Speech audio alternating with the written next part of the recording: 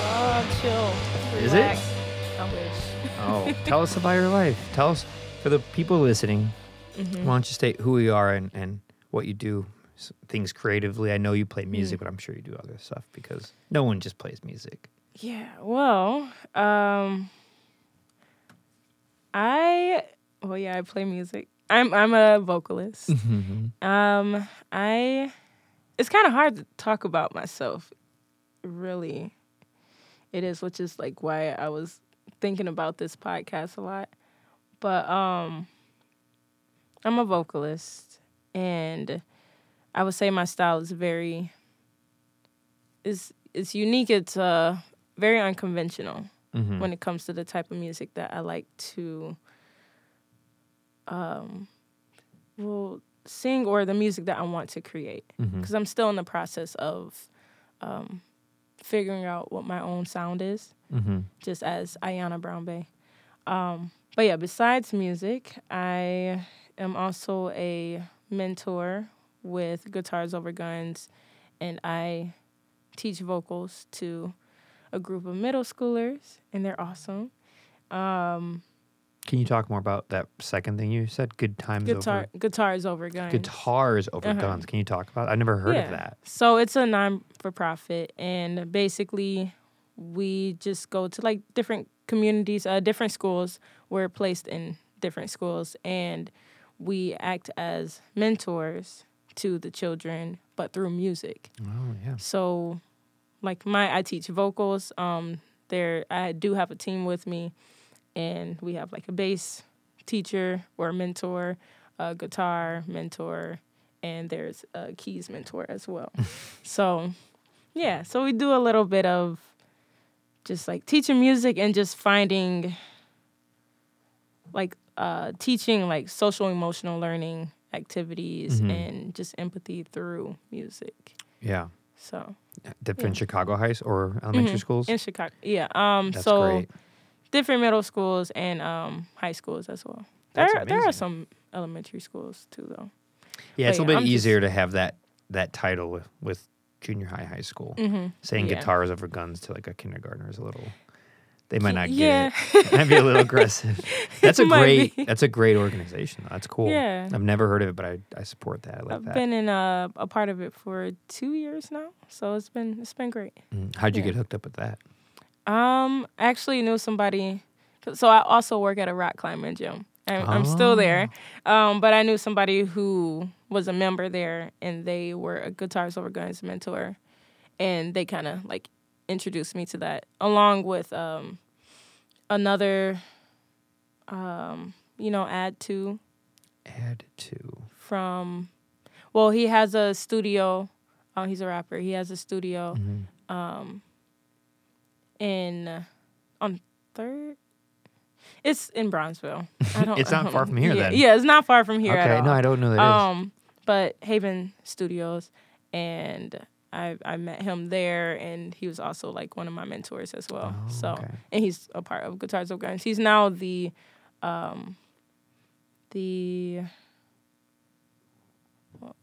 am I forgetting the titles? My mind just went brain blank. fart. So yeah, so we'll just brain freeze. Yeah. Okay, so you mentor and you do Guitar Over Guns, and then you sing in SolDial. Any other bands or anybody you perform with? For myself. For yourself. Yeah. So I actually just did a gig on the 26th, which was super awesome. Where at? Golden Dagger. Nice. I'm playing there in a month, so. Yeah. Oh, nice. Yeah. Oh, I saw your post too. It's a cool spot. Yeah, I'm gonna try to go to that. Cool. So, thank you. Yeah. You played there a handful of times, yeah. Yeah, we sold out, and then as like our open jam residency, every second Monday of the month we play there as well, and just host that jam. But I had my first like solo show. I had other musicians with me, but more focused on like my music style. On the 26th, and that was great. That was really cool. So you just play alone for that? Do you just perform alone for that? Or do you have a band with you? Oh, I did. Yeah, I had a band with me. Okay. So I had Josh Levine on organ and keys, Carmani on bass, and Upright too. First time with Upright, which was awesome. And then Rachel Antone on aerophone. And then Jake Hennessy, Jake Hennessy, yeah. He helped out on drums as well. So it was really cool. That's cool. I got a chance to express, I guess, like be in control of like the music that I want to put out there. Whereas with SolDial, I love SolDial, it's great, but it's more of a collective. So it's just like a smaller part of me. Yes. Yeah, the people in SolDial, there's no way they can't give a lot of themselves in it, because they're all such great musicians. I've worked with everyone in that group a few different ways, Yeah. Yeah. Exactly. How did you get hooked up with the people you perform with now? Like, how long have you been playing music in Chicago? Are you from here? I'm assuming you're not your cell phone area code. I'm from Cleveland, Ohio. Right. But I've been playing in Chicago for, I guess, a year and a half now. So it really started with SolDial, but I've done things before that. Like I put together a band back in 2019. It was called Wrong People. And, it didn't stay as a group, so the name was kind of fitting. Not in a bad way or anything like that, but it's kind of funny. But that, we did a show at Uncommon Ground back in 2019, July, I believe. That was really cool. Was it the one in Lakeview or the one in Edgewater? Okay. Lakeview. And I've done like open jams, open mics every here and there. Okay. But I didn't really start until like SolDial's debut show, which was February 14th of 2022. Yeah. Yeah. Okay. So. And when did you come to Chicago from? 2015 for college. Oh, okay. Columbia. Yeah. So I went to Columbia for acting. Oh, you act. Yeah. Yeah. You left that I did. You did? You did not anymore? I would eventually get back into it, but acting is different. I like it. I am very much a storyteller, so that also comes out in the way that I sing or just the way that I perform in music. What I love about acting is the opportunity to build a character or bring something like to life. To bring about like realistic circumstances and just see like being able to empathize with these characters and just make them believable.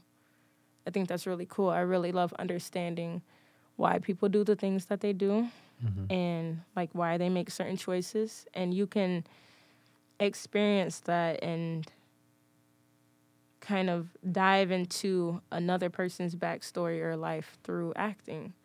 So that's what I found fascinating about it. I find people fascinating. I'm very much an observer than I am just put myself in the conversation. Do you find that makes you more introverted or extroverted? I'm definitely more introverted. I can tell. But I'm an outgoing introvert. A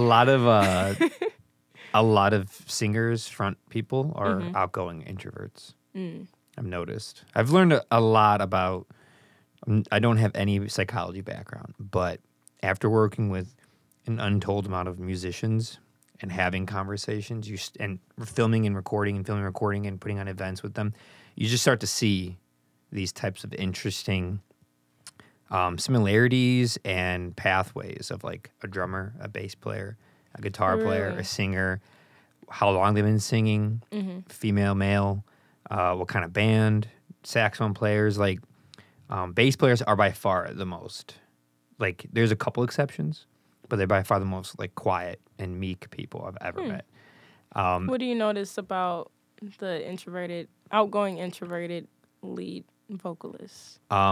So sometimes they have a shtick, like outfits or hair, things they can hide behind a little bit. I know, because I do it too. And you know it when you see it.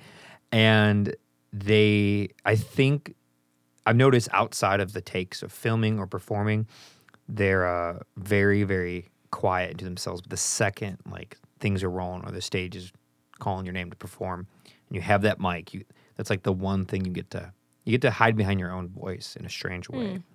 And although it makes no sense, it sounds counterintuitive that like you're in front, everyone's looking at you. They're looking at you, they're listening to you, they see you move. Especially if you're just you, like a singer with no instrument to hide behind, then you're really in the foreground. But it seems to be like this safe haven or this place where you can kind of hide in plain sight. I don't know. It's very interesting. But I'd say most singers are not that introverted, but I've noticed that I've seen some that are, and I always wonder like how they do it, because traditionally you hear introverted and you hear like they don't go out as much. If they do, they want to be the bass player or the drummer. The people are kind of like in the back. No one knows who they are. They don't have to like prove anything to anyone. They're hiding in the back. Lead guitar players and singers tend to be people in the front, more showboating, more information that they have to display. But yeah, it's been interesting to notice that more quiet and less, but more naturally like less concerned about how they're perceived. It seems like I can't explain it. They're not like looking for anything. It seems more like they're doing it because like this is how you get your energy out, because you're more used to being like to observe and to watch. But I mean, these are just gross generalizations, I've met plenty of singers that are super, loud and super quiet, and plenty of bass players that are. But by and large, drummers and bass players tend to be a little bit more quiet. Or the drummer might have the most like smart ass remarks, the drummers, but they'll never like they only talk about it between takes or at practice. They'll never like on stage. They're just so quiet and chill. Okay. So many drummers are like that, but they always have to have like the most ridiculous things to do or say. Yeah. I think they have a lot of energy. I think drummers do, and it's the most movement related instrument by far. Yeah. And then a lot of lead guitar players I've noticed, they really, like, a lot of them can be super technical and nerdy about their craft, but they also still, like, want that limelight, like you're the lead guitar player. Historically, it's always been, like, big names associated with that, But, again, fun generalizations, but there is no actual rhyme or reason behind it. I think it's whatever you get called to, whatever you do. But by far the most unique one is like what you said, like introverted front person singer. Anybody who's like an introverted person who doesn't like to be in the spotlight or associate with like a lot of people all the time, probably blows their mind. Like, I don't understand. Like, makes me so nervous thinking about being a quiet, nervous, anxious person and then just putting yourself, like throwing yourself to the wolves, So being that way, what is it like? You tell your story about like how you got into singing, if you're introverted, how do you do? Because you also probably have to do a lot more of like booking and communicating with people, because it's just kind of almost expected out of a lot of singers and front people. For me, it's more of, I don't know if it's like when I'm on stage that I feel like I can hide behind it. It's more of, I guess, like an opportunity to share myself with the world, like just share my voice or what I'm passionate about, to express myself. Because a lot of times, or just like growing up, I've always felt in the background. And when I'm on stage, I feel like myself. Like, I feel like this is Iyana up here. Because I know that singing is what I can do. I'm not to like sound arrogant or anything, but I'm pretty damn good at it. I love my voice. You have a great voice. Thank you. You're like, yeah, you better. You about to kick me under the table. I love my voice, and you better too. No, but, no, y'all don't have to. If you didn't have a good voice, I would have said something else. I'd have found like, yeah, you're doing great. Wait, sometimes I wonder, like when people compliment, I wonder how. Sometimes I wonder like what type of compliment it is. If it's just like like, oh, that was good, because like etiquette is after a show, like, oh, that was great, you did a great job. Or if it's like genuinely, that was great. Like, sometimes I think about that. But I've always felt like interacting with, anyone after I come off the stage has always felt genuine. But sometimes I just having to like give all that energy and like give so much of myself on a stage after a show, after I come off the stage, I just want to be to myself a lot of the time. Because I was just vulnerable. I was just sharing something like deep and something that I'm very passionate about. And so I always appreciate connecting with people afterwards, but sometimes I just need the space for myself to like recoup. Let me bring myself back together. And yeah, I think the more that I perform though, and I don't know, this is like a bad thing to say, but I'm probably going to be one of those artists. Like, if I become bigger or more like influential, I'm probably going to be one of those artists that sneak out the back door at the end of a show. Sometimes. And doesn't say hi to the fans. Sometimes. Yeah. Because sometimes I can't. I mean, if I have to, I will. But there are times when I don't want to. And it's not because of anybody else or them. It's because I need a moment for myself. So. You always feel that way? A lot of the time. Yeah. That's the introvert in you? Yeah, it's more because like the way that I think about what, like, when it comes to being extroverted or introverted, I think about what type of energy, I guess what type of energy you can take in, or how much energy you can take. So I'm very observant, and I process everything internally. And if there's a lot coming at me, it's easy for me to get overstimulated. So if I just like performed and just let out all my emotions, and then there's more emotions coming towards me, then it's just like, wait, hold on, I gotta deal with mine first. Yeah. Hold on. Like, look, we're on the same page here. So at a venue where like there is no backstage, which I'm sure you've performed at, and you're kind of just like, you're still amongst everyone before, during, and after. Are those ones a little bit more taxing for you? When it's so close? Yeah, when it's so close and you have like, there is no green room to go to. You're like amongst everyone still. You can't like hide away. I don't know. I can't really answer that because it depends on the performance, maybe. Yeah, the performance, or like I like being close to the crowd when I'm performing. It's just always after. After is the hard part. Yeah. Yeah. But it's something that, I don't know, I'm still trying to understand about myself. But at the same time, it makes sense. Just like how I think about it. But yeah, I know plenty of people that need to like disengage. Like before and after, they have to like hide away, and it's different for everybody. I've personally never needed to do that, but I don't really have, I don't know what I am, the whole introverted extrovert thing. I enjoy both tremendously.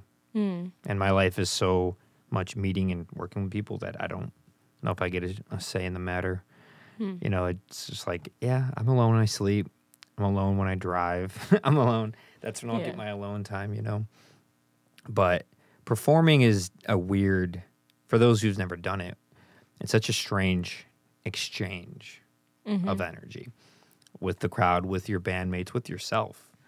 It's it can be very taxing. Although, like, because a lot of people don't know, like, I'll hear people complain, like, oh, I got to pay $30 to see this band play.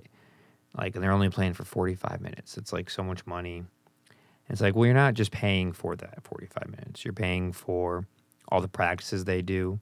You're paying for all the traveling they do. You're paying for how they have to disrupt their life to live a life where you already went home and ate dinner and you finished work, and now you get to go out electively to do this thing. They have to flip their world around to perform at night, stay out late, shower at random places, sleep in cars, Yeah, technically, yeah. My answer was gonna be for the experience, for sure. Like it's not. So yes, you are paying for that. But also it's not just to watch somebody, sing or play an instrument. Like it's as the performer, you're providing a whole experience for them. Mm-hmm. It's like with, I guess the way that I like to go about music and that I want to continue to create music in this way as, however, I just said that sentence, I don't know, but I want to create like these very colorful and emotional atmospheres for people. I want to change the environment and bring everyone to a moment where we're just in this shit together. Mm-hmm. Is it okay that I curse? Yeah, you can say whatever you want. Okay. I won't go crazy. You can say whatever you want. But I like to feel, and when I sing, because I am a person that feels a lot and sometimes too much at once, and when I sing, that comes through in my music. I want other people to feel what I'm talking about, or to just have the opportunity to reflect and think about themselves like, whoa, I'm pretty cool. I'm a pretty cool human being, individual, doing my own thing. And this person on stage sees me, and I see them, and we're just in this together and living in a moment. Like, yeah, it's okay to reflect on the past. Yeah, it's okay to think about the future. But right now, this is what we're doing, and we're pretty darn cool. Mm-hmm. So, and there's a lot of emotion in that. Just looking at yourself and accepting, like, I'm the shit, and like, yeah, so I just want people to hear that message and think about themselves when they listen to my music. Mm-hmm. Because we're all, there's that saying, like, we're all the same, but we're different at the same time, or something like that. Like, we are all unique, yes, but we share experiences or share just like things that we go through in certain experience, just like how we reflect on things. Like, we're similar and we're different at the same time. So yeah, and a lot of the similarities are universal. Of just you want to be loved, you want to love someone, you want to have people around you enjoy, you want to do the things you love. I think that's why a lot of people enjoy performances of music, because most of the time you can tell, like, these people love doing this. Like, they're here doing it. When they don't, you could tell it's sad. It's nothing worse than going to a concert or show and you're like, they don't want to be performing right now. I don't think I've seen that yet. You haven't seen it? You got to watch, like, older bands that are kind of just tired. Okay. Tired of it all. Yeah. A little less engaged, not talkative to the crowd. A lot of musicians, you know this, you engage with the crowd, but you make them laugh between songs, tell a story. When you start to lose that, you start to see it in certain bands. You're like, oh, they don't really care. They're just like doing this, just spitting it out to get it over with, Yeah. Sometimes I hope that I don't come off that way, because there like are times where I just, and it would be anxiety, but there are times where I don't want to, like, if I'm not in the best place, I don't want to engage so much with anything outside of me, and I just like need to just sing out. I just need to sing. Is why I'm here, to just get whatever I'm feeling out. Sometimes it's that, but I think about how that might look to the crowd sometimes. Like, if it looks like I'm just shutting everybody off, and I don't want to do that. But yeah, just. it happens. Sometimes you have a bad day. You can't control how you feel on stage. Is it something that you built up to, like your strength on stage? When did you start performing for people? Like, how old were you? I don't know how old I was. I don't know how old I was, but I mean, my elementary school years, I was a child. I started in church, though. Oh, okay. Like gospel choir. And Methodist church? Baptist? We went to different churches, All but different I think mostly Baptist. There was a Pentecostal church we went to. Yeah, and then the others were Baptist, so. I know those kinds, yeah. I know exactly what you did. But, yeah, I thought I loved singing at an early age and kind of just stuck with it. Even when I went to school for acting, and I thought that was, like, what I was going to do. Like, first I was in high school, I joined an acting class, and I got really obsessed with this game. Well, I got obsessed with The Walking Dead TV show. I'm like, oh, I want to act. I want to do that, what they're doing. And then I got obsessed with this game called The Last of Us and looked up the motion capture and how they just basically act for the game, and they become the characters in there. And I thought that was so cool, and I wanted to do that. I'm a very animated person, and I don't know, it's that same thing of just the idea of bringing something to life that wasn't there at first.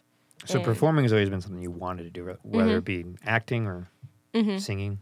And then after college, graduated, got that, was working for a little bit, and then found my way back to music. I'm like, this is what I'm supposed to be doing.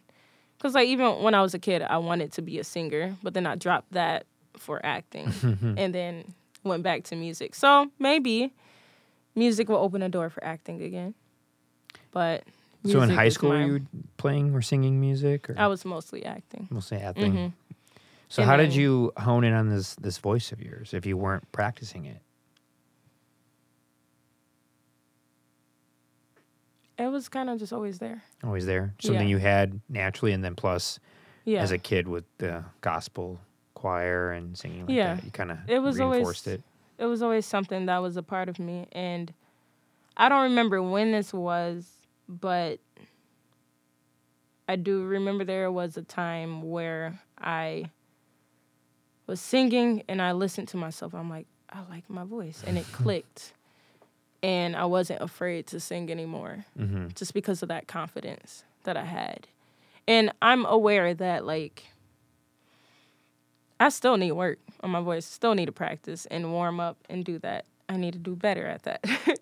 But I'm aware that it doesn't stop here. I want to level up, and I need other perspectives, like from other vocalists, so they can get just looking on outside or hearing from the outside, they can probably have a gauge of where I can go next. Because I'm so close to it, sometimes it's hard to see where you're supposed to go next because you're too close. Don't really know why I was saying that, but but yeah, you have this brain fog thing going on. It happens a lot. Yeah? Yeah. You've had that your whole life? Yeah. Just like, how did this sentence start? Yeah. Huh. Yeah. It reminds me of that movie, Memento. Have you ever seen the movie Memento? Christopher Nolan, who did the Batman trilogy and Inception and Dunkirk. Okay. It's like one of his early movies.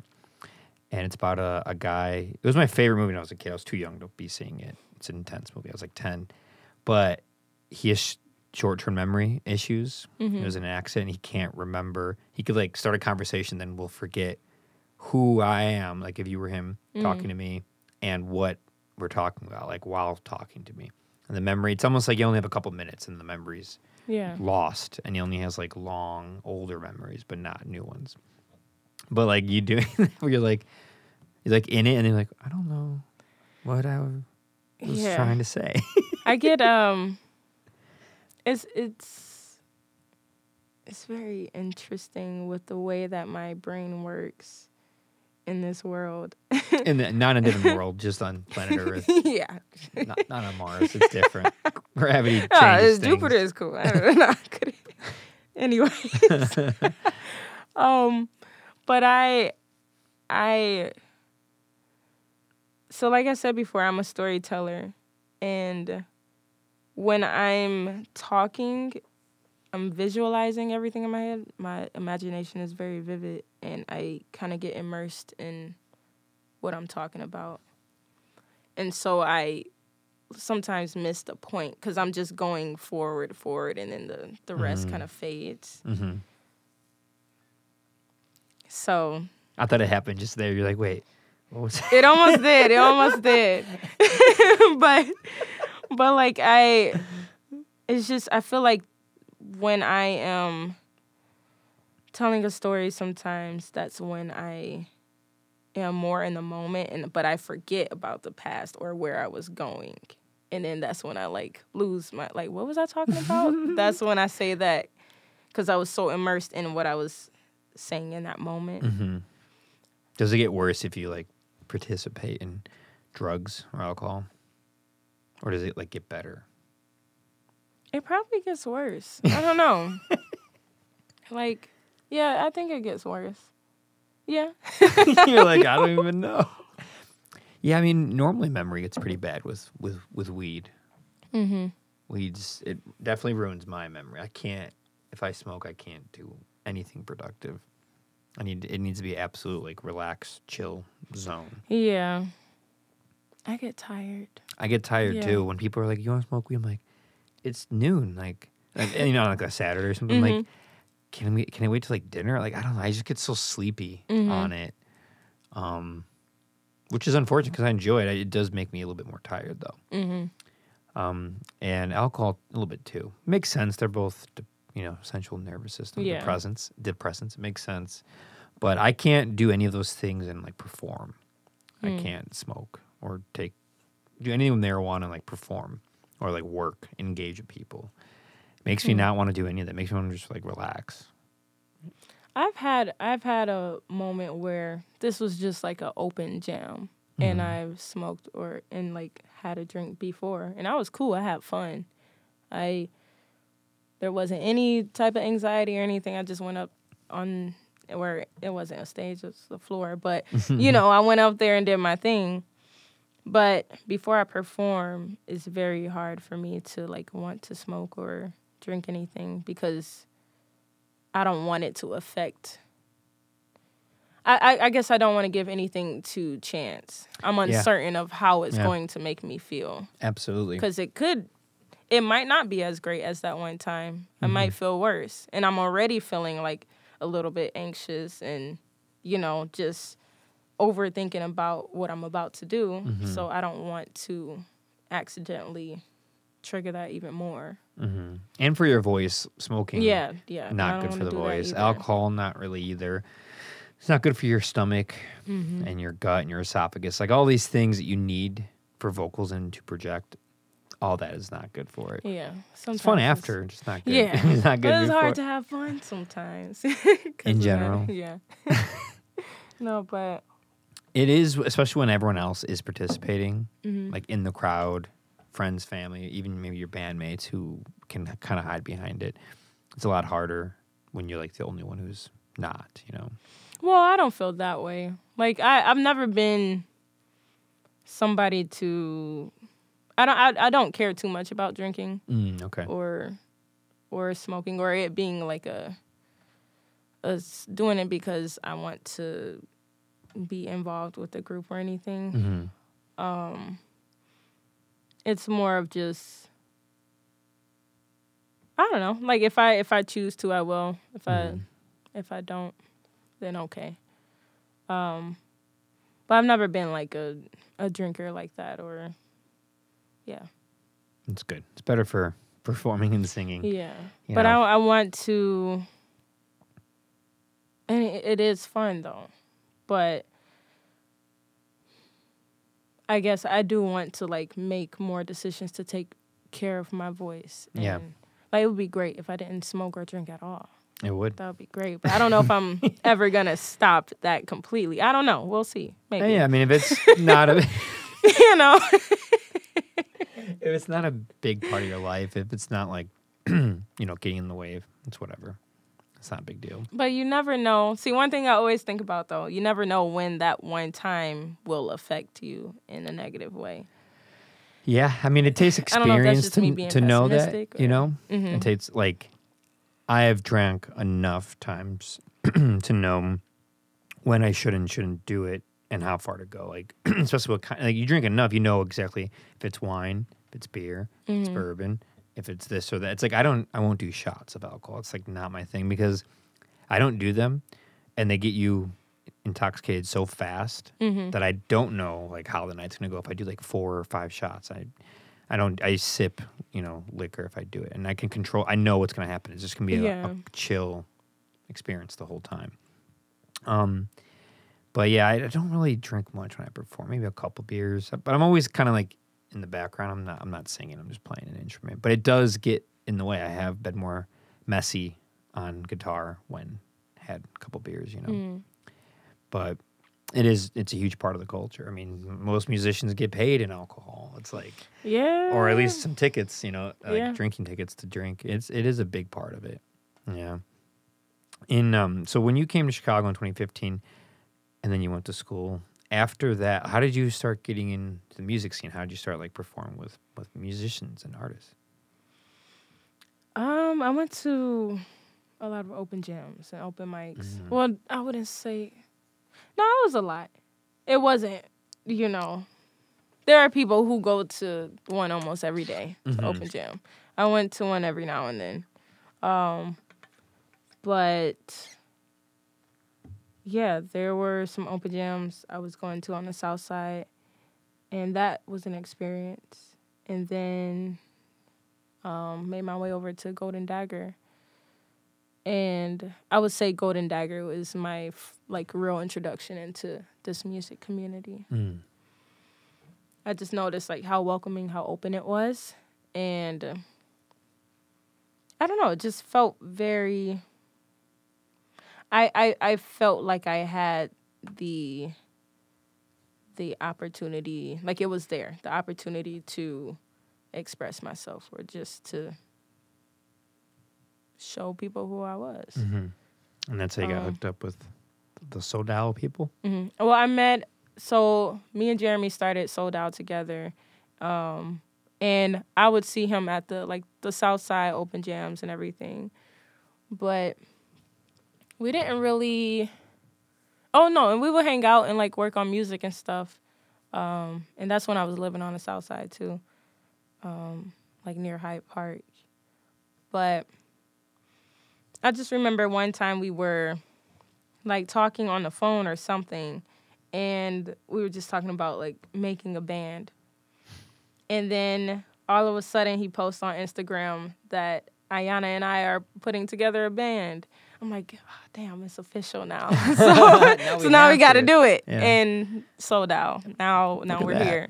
I met Nathan at Golden Dagger during their Zoo Funk You. They had a Zoo Funk You open jam.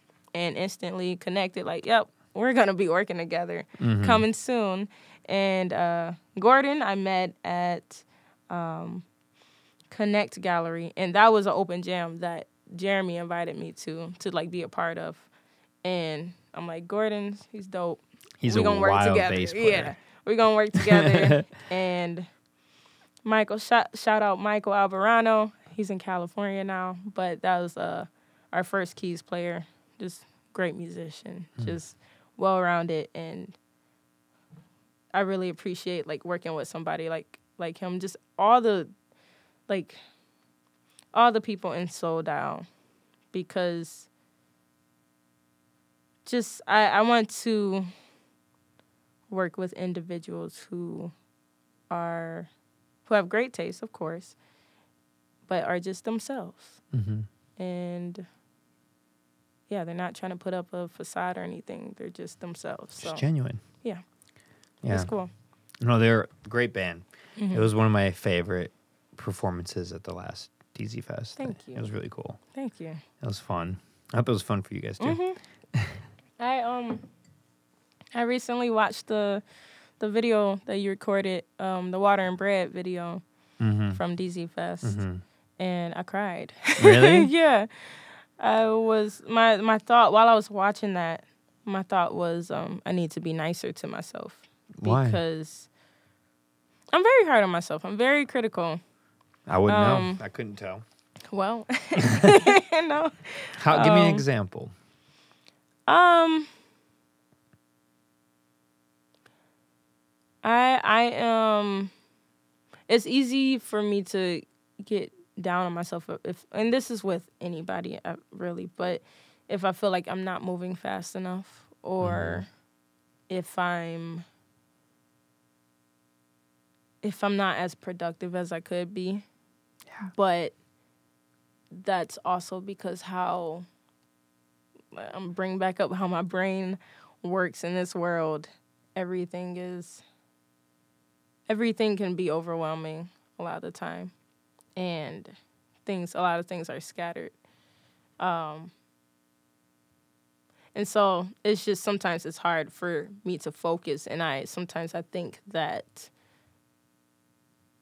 I'm going to hold myself back because of that, because of just the way that my brain works. And then it kind of starts spiraling because then you think about that.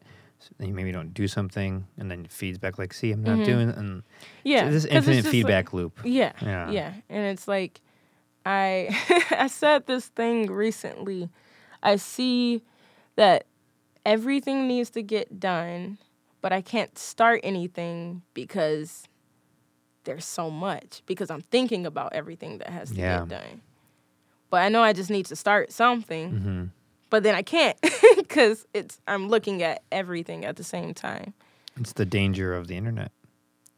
Well, because you see like, oh, everyone's doing everything, like you're comparing yourself so much. Not you, but anyone can be comparing themselves too much. Yeah, that's the thing for sure. It's dangerous. It's like, oh, so and so's just putting out this, or they played here, and it's like, but you're not them, and you're your own person. You're on your own endeavor, and if you really want to be where they are, then you got to start asking the right questions, not only to yourself but to those around you. Surround yourself with good people.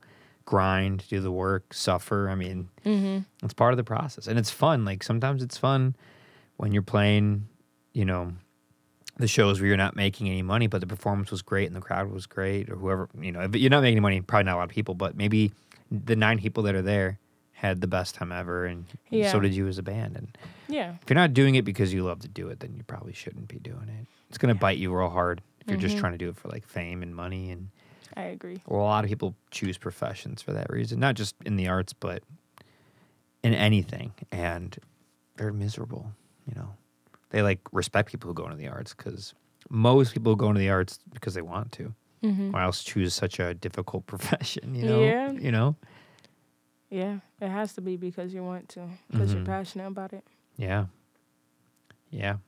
And where you are now, were you expecting to be where you are now? Is it a surprise to you as a person, where you've been performing, how often you perform, the musicians you're around, the style of music?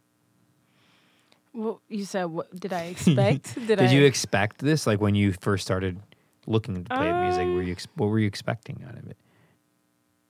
Because you went from acting to music, and although they're creative, they're very different worlds, And you didn't really know anybody in the music world, right? It's kind of just. Did you expect to like get as far as you have so far in such a short time? And it's only been a year and a couple months, right, since you started the group? Yeah, it's been just over it's been just over a year. I don't know. I don't think I was expecting anything, because that is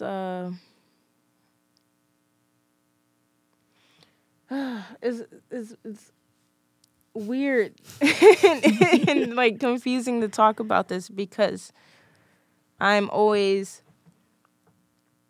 thinking far ahead, but I don't know what's going to happen. I don't have an expectation of anything. Like I can't see,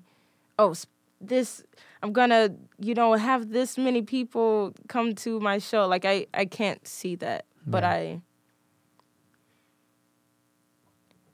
guess I didn't expect this, and I guess I still don't realize how far I am. Mm-hmm. I can't see that. Yeah. Because I'm in it. You're in it. The forest to the trees.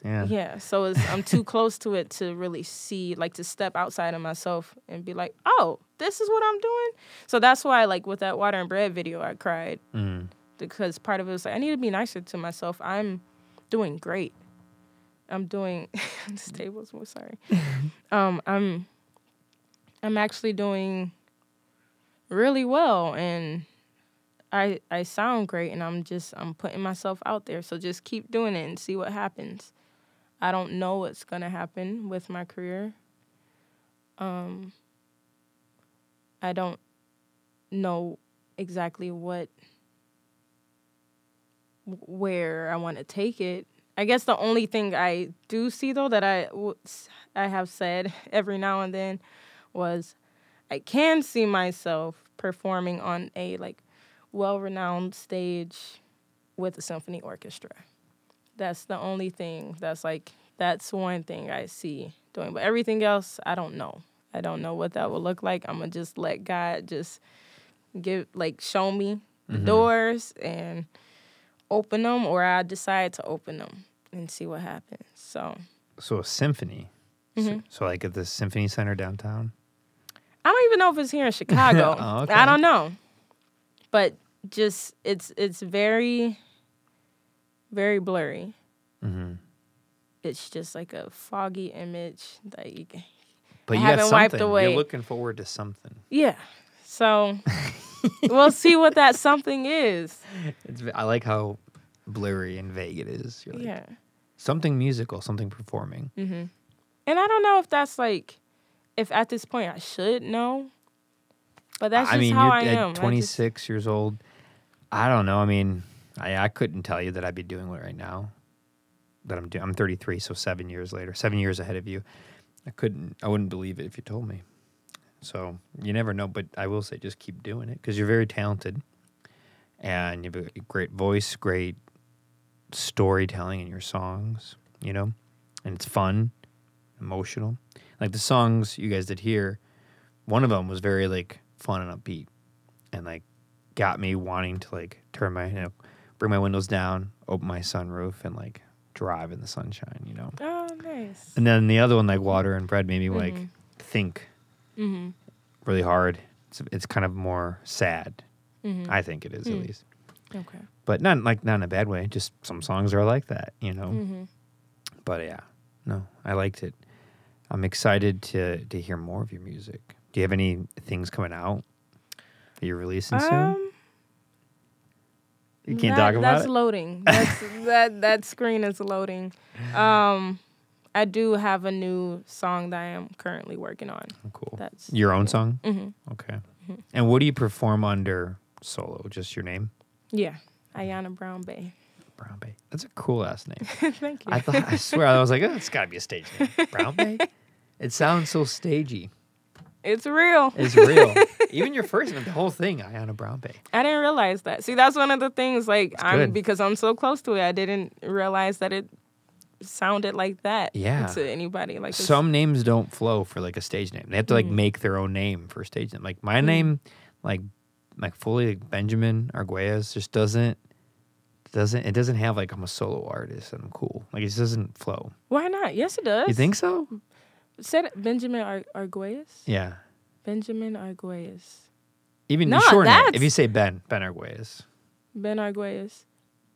No, that flows very nicely, especially with the Arguelles, that part right there. That flows very nicely. You're just nice. Oh, no, I'm telling you the truth. Iyana Brown-Bey. Iyana Brown-Bey. You guys, we're going to see Iyana. Like, even Iyana, it's like Iyana.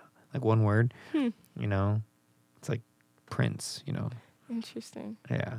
Ben, no, it's too common. Ben Arguelles. My name's too common. Your name's more rare. My last name's not common, but if you do Benjamin Arguelles, I mean both sound fine.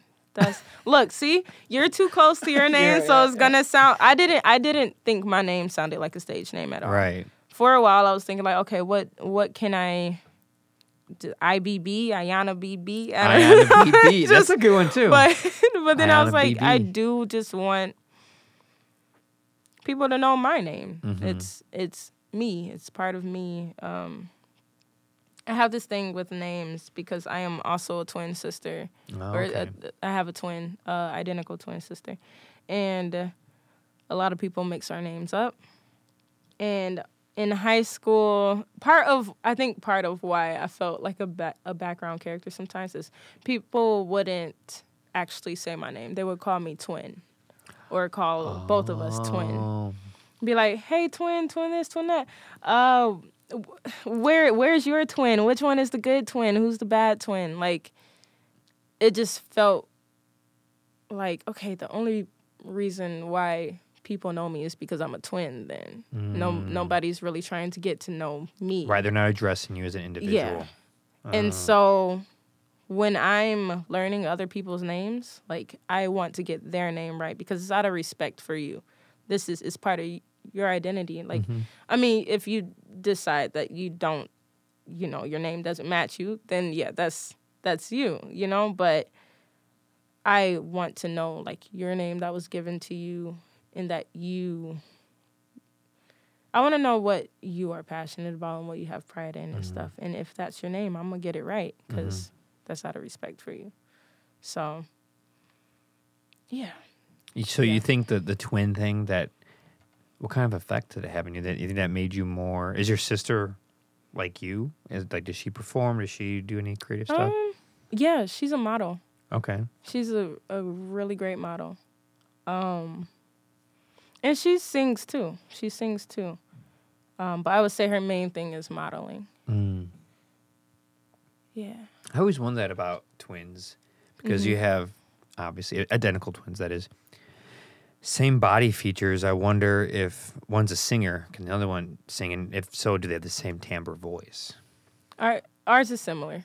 I could imagine it's similar. It's going to be slightly similar. different because there's different anomalies in your throat size, teeth, lips, like all these things that actually give you your timbre will vary a little bit. Not as much as like you to me, or you to another woman, but enough, in just enough to have it slightly. But I bet you it is probably similar. Yeah. And probably more similar to someone who doesn't know either of you because it's like completely objective. Yeah, that's interesting. But we sound great together. Like when we sing,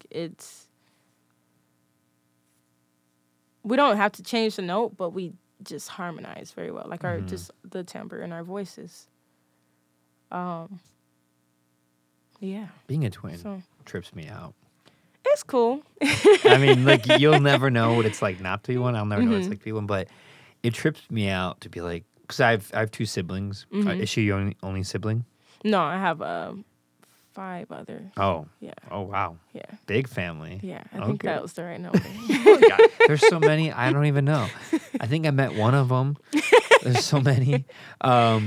So you notice like to have other siblings. I have 2 siblings, no twins, but I know what it's like to have a sibling in that dynamic, but I feel like the twin sibling dynamic is like on a whole other level. They're the same age. Probably have to share a lot of the same stuff growing up. You get, like you said earlier, you get lumped into like you are together. People put you together and you do stuff. You get compared a lot too. Yeah. But I think just like with our experiences in school, like being put together, I think we've like kind of saw our own individuality and like separated a bit more. And like our mom always wanted us to like have our own thing, like not to compare us because we are individuals. We look alike, but we are not the same person. Right. But I would say, because I used to say when people ask me, oh, what's it like having a twin? I would say that it's like having a regular sister, but it's not. There's no way it is. It's, yes, that is my sister, but I feel like we have a stronger connection, like through empathy. Like it's easier for me to, let me rewind and figure out how I'm trying to say this. I'm a very empathetic person. I can empathize with a lot of people. But with my sister, I feel like if she's feeling an emotion, I will feel that, exactly what she's feeling. Interesting. And not just like feeling like the outside or like the surface of it. Like I feel like I feel her emotion. It gets transferred. It runs deeper. Yeah.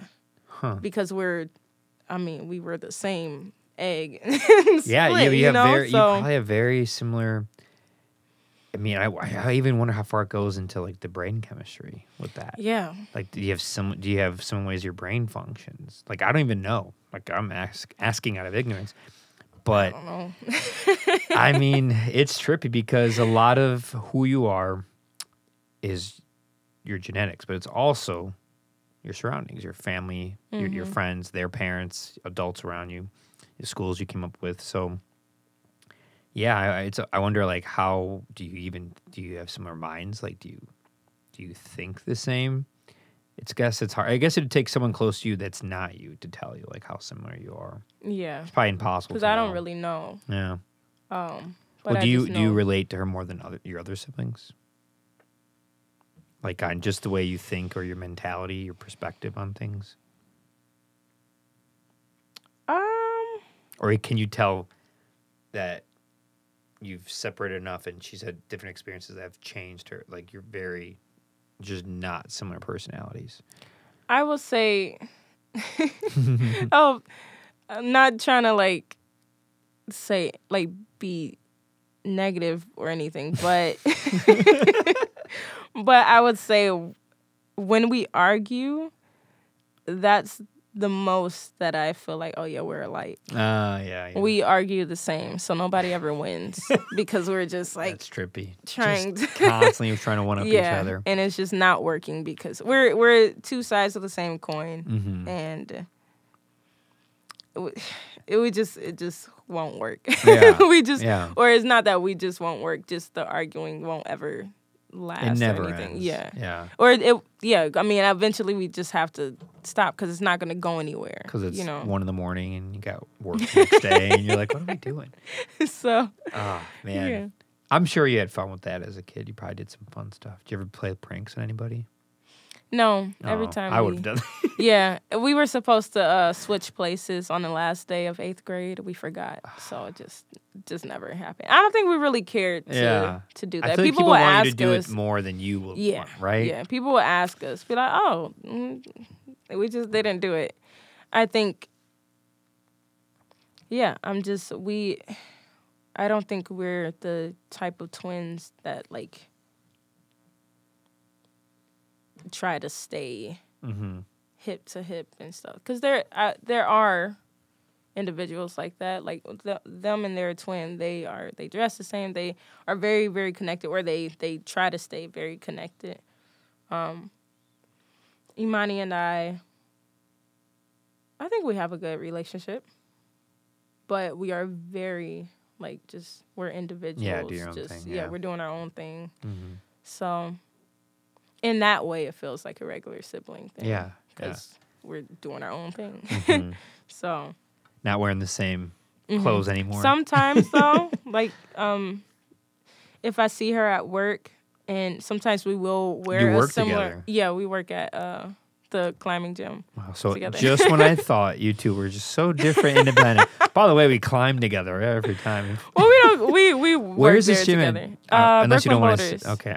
Brooklyn Boaters. You don't want to say, as I said it. This is the address, the area code. This is the safe number to get in. Yeah, come and climb. I want to climb so bad. Yeah, I got I'm not going to toot my own horn, but I'm going to climb it. Oh, well, then we'll go. Anything. You want me to climb that washer and dryer over there? I'll climb it. I can climb anything. I was a climber growing up. I climbed so much. 2 things. I just have the natural, luckily the natural grip strength and then body strength, upper body strength and whatnot, athleticism. But the thing that goes with it, which is most important, is I don't really have fear when it comes to things, which is a problem. By heights, that does not scare me, especially when there's safety involved. What about falling? No. Oh, then you're good. I used to jump off cliffs all the time. Because it doesn't matter how strong you are. Like with rock climbing, if you're not mentally prepared, you will not get up that wall. Yeah. You just won't. That's the thing too. The mental preparedness of it is having the confidence and patience is very important when it comes to climbing, because I used to climb my whole life, and trees and mountains and whatever, just anything I wanted to. Mountains?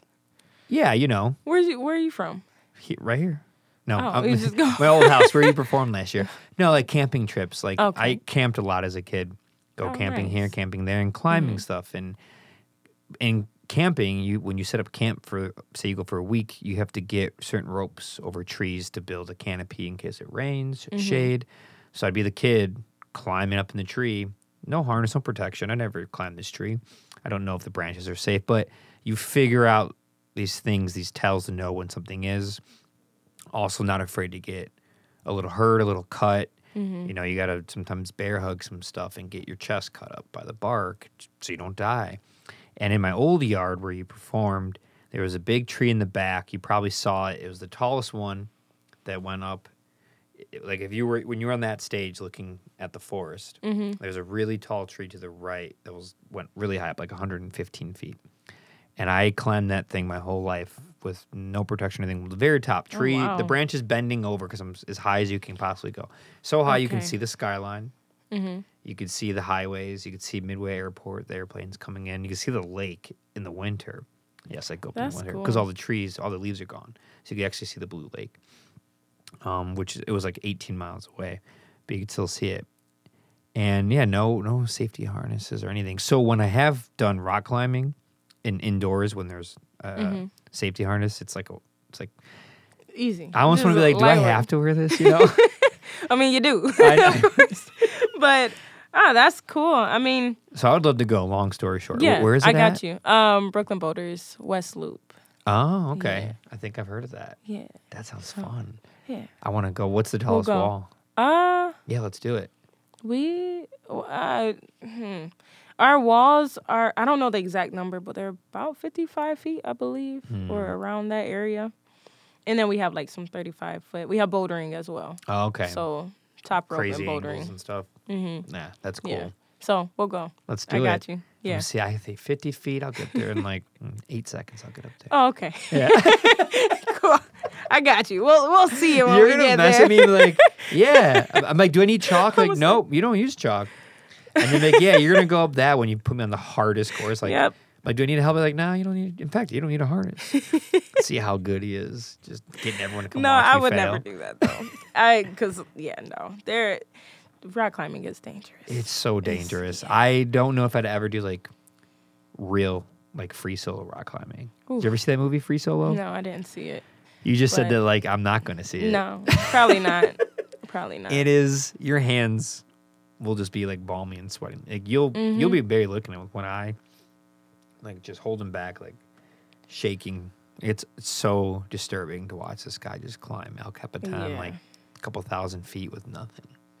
That doesn't make sense to me. I can't do the free solo thing.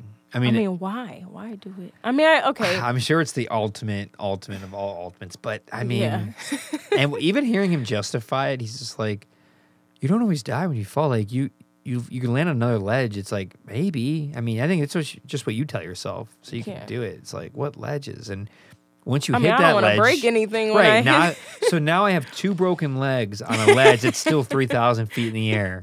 Like, how am I getting down? Yeah, no. You know, I would never. No, I think where you work is like that's a great thing. Safer, it's fun. It's great for like especially like in the winter. It's recreational climbing, and we do competitions and everything there too, which is cool. But yeah, it's a cool place. So you just like harness people in and like tell them what to do. Yeah, so like we give them like an orientation. You know what? I don't want to talk about it. But we're gonna plan a climbing day. Okay. We don't have to talk about it. Cool. It's funny, earlier in the podcast before we started, I was like, anything you don't want to talk about? And you're like, I can't think of anything, but if there's something to let you know, I was like, let me know. Boom. Rock climbing? No, done. Next subject. So how do you like Chicago? You've been here for 8 years. Yeah. How do you like it? It's cool. It's cool.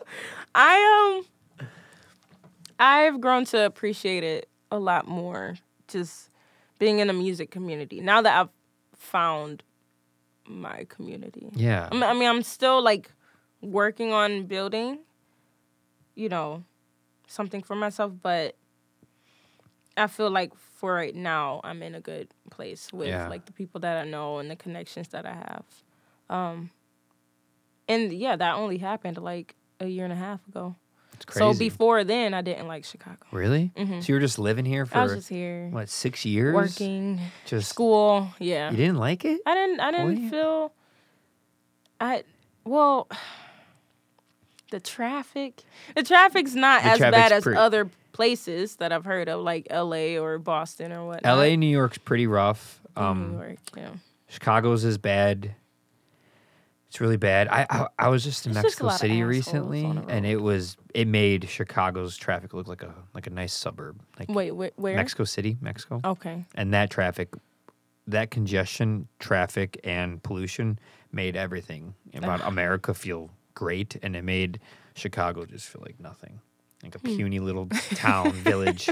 It really village. It made Chicago feel like a village. I mean, Mexico City is on a level. It's the second largest city in the Western Hemisphere. Mm-hmm. I mean, it's outrageous. The only thing that I ever felt just as big or close to was New York City. New York City's pretty. Have you been? Mm-mm. It's been there a bunch, and I have top secret information I could share with you off mic. Okay, gotcha. Has to do with rock climbing. No, it doesn't. Anything to do with rock climbing. Let's just say things will be happening in New York City. Mm-hmm. Things will be happening in New York City. Okay. Okay. Okay. All right. But nice. I love it there, but it's just so intense. It's aggressive. I'm surprised you never wanted to go there doing acting and music. That's like an acting music city. Yeah, I know. Same with LA. But if you hate Chicago traffic. LA, I heard that you do have to find your community there. But I heard that for the most part it's very very individualistic, and people are not as nice, is what I heard. Yeah, I love Never been there, though. I went when I was 12. I'm going to go in October, November to film some bands and record bands, which will be fun. But I think what happens, there's great musicians and artists and people and friends in any city in the world, right? Mm-hmm. But certain cities have some weight to them because of what people are trying to do when they are there. Chicago, because it ends up being a springboard naturally for people to go to Nashville or New York, LA for music or acting or any film music industry.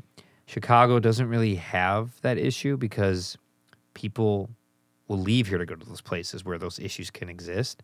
It doesn't really have one. It actually it has like, there's not like a disingenuous bone in its core, in its body, because mostly a lot of people come here for school, like yourself, like my roommate Trevor. A lot of my friends I've made came here for school. Mm-hmm. And then they stay because they like the music scene, the food, the culture. Or maybe they want to go to graduate school. They like the architecture. They like the history. They like that it's not so cutthroat in the industries like New York and L.A. Mm-hmm. New York and L.A., when you get to New York and L.A., that's the end of the road. It's like you're not trying to go anywhere else beyond. Like that's where you go to make it. And it's more expensive. It's more intense. I think their music scenes don't overlap and intertwine as much. Mostly based on the geography. There's a geography secret to it as well. The geography of New York is very difficult to go across. Like you were coming from Humboldt Park today to here. Mm-hmm. Even with bad traffic, that's still only ever going to take you, 30, 40 minutes at most? Mm-hmm. Probably 30. It's not that far. And you can take some side streets. If you lived in the Upper West Side of Manhattan and I was in the east side of Brooklyn, we might only be 7 miles from each other. Kind of like where you and I are. We're probably 7 miles from each other. But it might take 2 hours instead of 30 minutes. Geez. So if you're like, hey, I'm playing a show tonight in Bridgeport and you're in Humboldt Park, you might be like, yeah, I could go to that, especially at night. Traffic dies. Okay, 20 minutes, I'll be there. You're in New York and like, hey, I'm playing a show someplace in, at the south end of Brooklyn. People are like, I'm not. That's 3 different train transfers. Like, there's no way. Like, I'm not going. If I do drive, forget about it. It might take me hours to get there. And when I get there, there's no parking because the city's overpopulated. So it's hard to even find parking when you do get there. Chicago, parking is hard to find, but not really. You will find parking. one you will spot. Find you will it. find it. You will find it. You just got to keep looking. Like for where I a live little is bit. great. Parking is amazing. You got here when everyone's already home and there were still spots. That's how good the parking is on my block. So I got lucky. And then LA, again, 20 million people. It's hard to travel across it to go do stuff. So the communities get a little bit more small and smaller. And then there is not that many core people there to build up industries. By industries, I mean like smaller music scenes within their industry, because they're all transplants. Like everybody's transplants in New York, LA. Chicago, a lot of people are transplants, but there's a lot of people who are from here. I'm from here. I mean, I grew up right outside of it, but I have spent so much time in Chicago. I know everything about it. I went to school here, worked here, friends here, spent all my 20s here, shows, performed, you name it. It's like, it is my home. And I know a lot of people who are still from Chicago, at least the Chicagoland area, because their parents are once from Chicago. They just moved to the suburbs, in the 80s or 90s. But any person I've ever met, air quotes, from New York or LA is not from New York or LA. Like, nobody. And I've met a lot of people from those areas, and which is fine. You go there. Further proving the point, like, you go, and when you go somewhere, you got to start a new thing because you're new there. So you might not know people that have been involved in it for a bit, and they're trying to get to the next thing and to the next thing. So you can get a little bit more, I don't know if using each other is the right word, but you might not get as much of a genuine. Very competitive. Yeah, it's just more competitive. It's just part of it. And in Chicago, it's like, you probably get some competitive people, but it seems like everyone's just trying to like help each other out, lift each other up, hook each other up. Oh, he can't play with that show, but you want to like fill in for them, or want to do this, or like, because we're all feels like we're. I mean, yes, there are people on different levels like of experience, but at the same time, it feels like we're all just we have the same goal. Yeah, and it feels more like a community here, which I like. I've always been somebody in search of community or just like togetherness or just I don't know, not feeling alone in this world, and we're just doing this shit together. Yeah. So I've always searched for that. So LA, I don't know. Yeah. I know I'm still gonna have ties. Like once I move out of Chicago, I don't know where yet, but I'm still gonna have ties to Chicago. Like I want to own a building here and a business, and around like oriented around music and community. So. I like that. Yeah, so I want to do something similar. Progress. Yeah. You just want to do like a music venue, or? I want to. Well, we can talk about it later. Yeah. We got some stuff to talk about off mic. Yeah. I got a lot of equipment I've been trying to find a home for, because I don't have a festival in my backyard anymore, but I have a lot of gear, and I'm like, I could start a venue with how much equipment I have, and I know how to do all that stuff, but it's expensive in Chicago to have a building and rent out a building, and all the code and all the rules and permits. See, all that stuff I got to look into. It's not easy. I mean, as it needs to be because of fire code and safety, there's so many rules and laws, and you need them. But man, you got to have a lot of money to get over that hurdle. To be honest, it's not easy, especially if you want to do liquor, liquor license. Oh my God.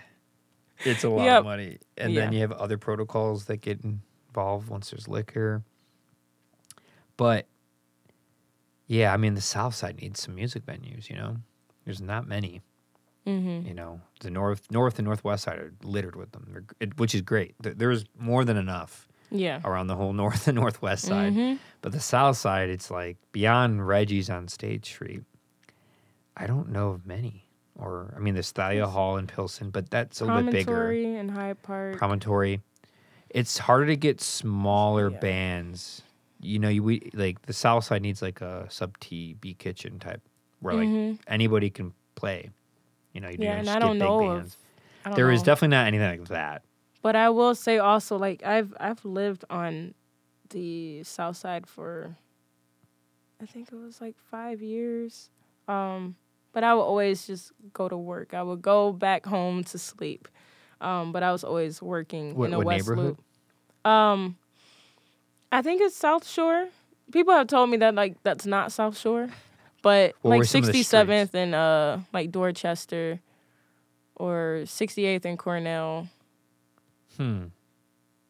It's definitely not Hyde Park. It's not. It's like 8 minutes away from Hyde Park. Yeah, it's too far east to be. It's not Inglewood. Yeah. It's not. So like, wouldn't it be South Shore? I don't know. I have to look into it. I don't know those deeper South Side neighborhoods names that well. Yeah. Or Washington? No, not Washington Park. Washington Park. I don't know. I love how you lived there for 5 years. Like, I don't know. There's a place. a place above my head. Yeah, the South Side needs more venues, and I'm willing to. For those listening, if you want to start a venue, hit me up. I got the gear. I definitely got the knowledge and experience, and it's really just money. You need the money to do it. It's so expensive. But there's just not, there aren't venues like that. There's so many dive bars and cool spots all over Chicago, but not many south. We need one. We gotta figure it out. There just need to be more investment into, like, just the South Side and in Black communities, especially communities of color. Like, yeah, there's not enough support. So it's a whole issue, eh? And it when I go to neighborhoods that are prominent Black neighborhoods, you see so many of the things that lead, like, the economic struggle that doesn't build up a neighborhood. It's like, I don't see banks. You know, I don't see a lot of them. Yeah. You see more, like, a check in the cash isn't going to do you anything for your neighborhood. You need banks, you need money. And then the industry, like the economic industry of certain foods, it's like you don't see a nice sit-down restaurant. You see a fast food. It's like that's not going to help. There's so many things, that people can do something about. And there are pockets of those. Yeah. But, like, Hyde Park would be.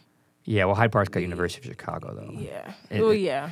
For those who don't know, Hyde Park has University of Chicago money. So don't let it fool you. They got a couple $1 billion endowment. It's one of the best universities in the world. And that's why Hyde Park got so much, But then it's like this little island, and it's very obvious why it's so nice. It's the same thing with a lot of universities. Like, when you go to any small town that has a university, it's like you'll see mansions. It's where, like, the administration live or the president of the university, even some high-end professors.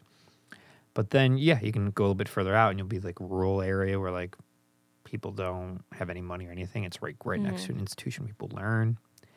Yeah, Chicago upsets me with that. I see how much industry and economic growth there is in certain areas, and then I drive a couple blocks, not even far from where I live now.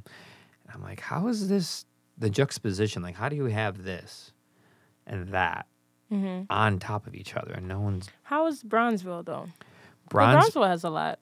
Right? It has, I think, areas that are nicer than others. I think it's, like, kind of in the middle right now. I think it's growing and getting better, getting nicer. Yeah. But Bridgeport has been a great neighborhood. I've only lived here 8 months now as of today. And I really like it. Armour Square Park in Bridgeport, it's great. It's really peaceful. I love the diversity. It's like, it's because you have, like, Chinatown to the north part, and then you have Pilsen to, like, the northwest part. You have a very great amount of Hispanic, of Asian, of Caucasian, and of Black. Like, it's really like 20, 30, 40% of each. It's great.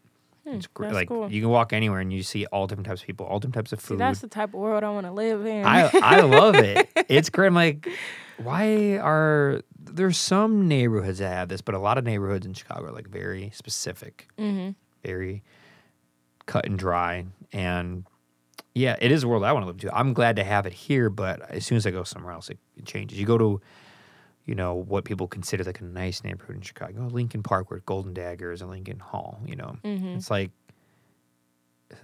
most people are just white, like most. Not everyone, but most. And yeah, it's a real tricky issue because it starts from money. Yeah.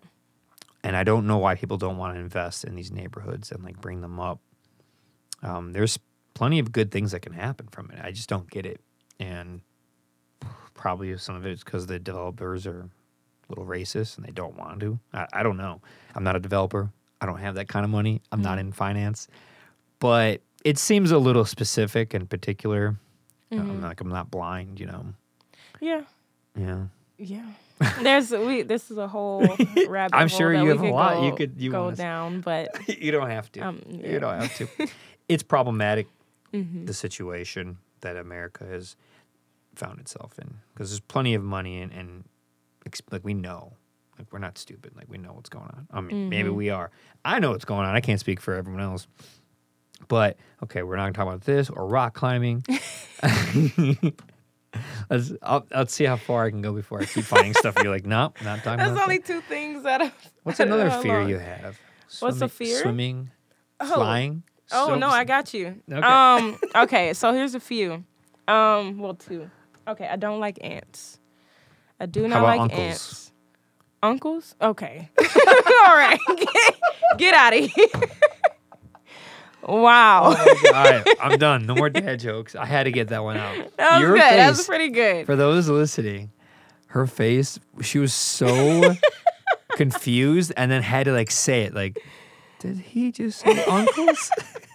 Get out of here.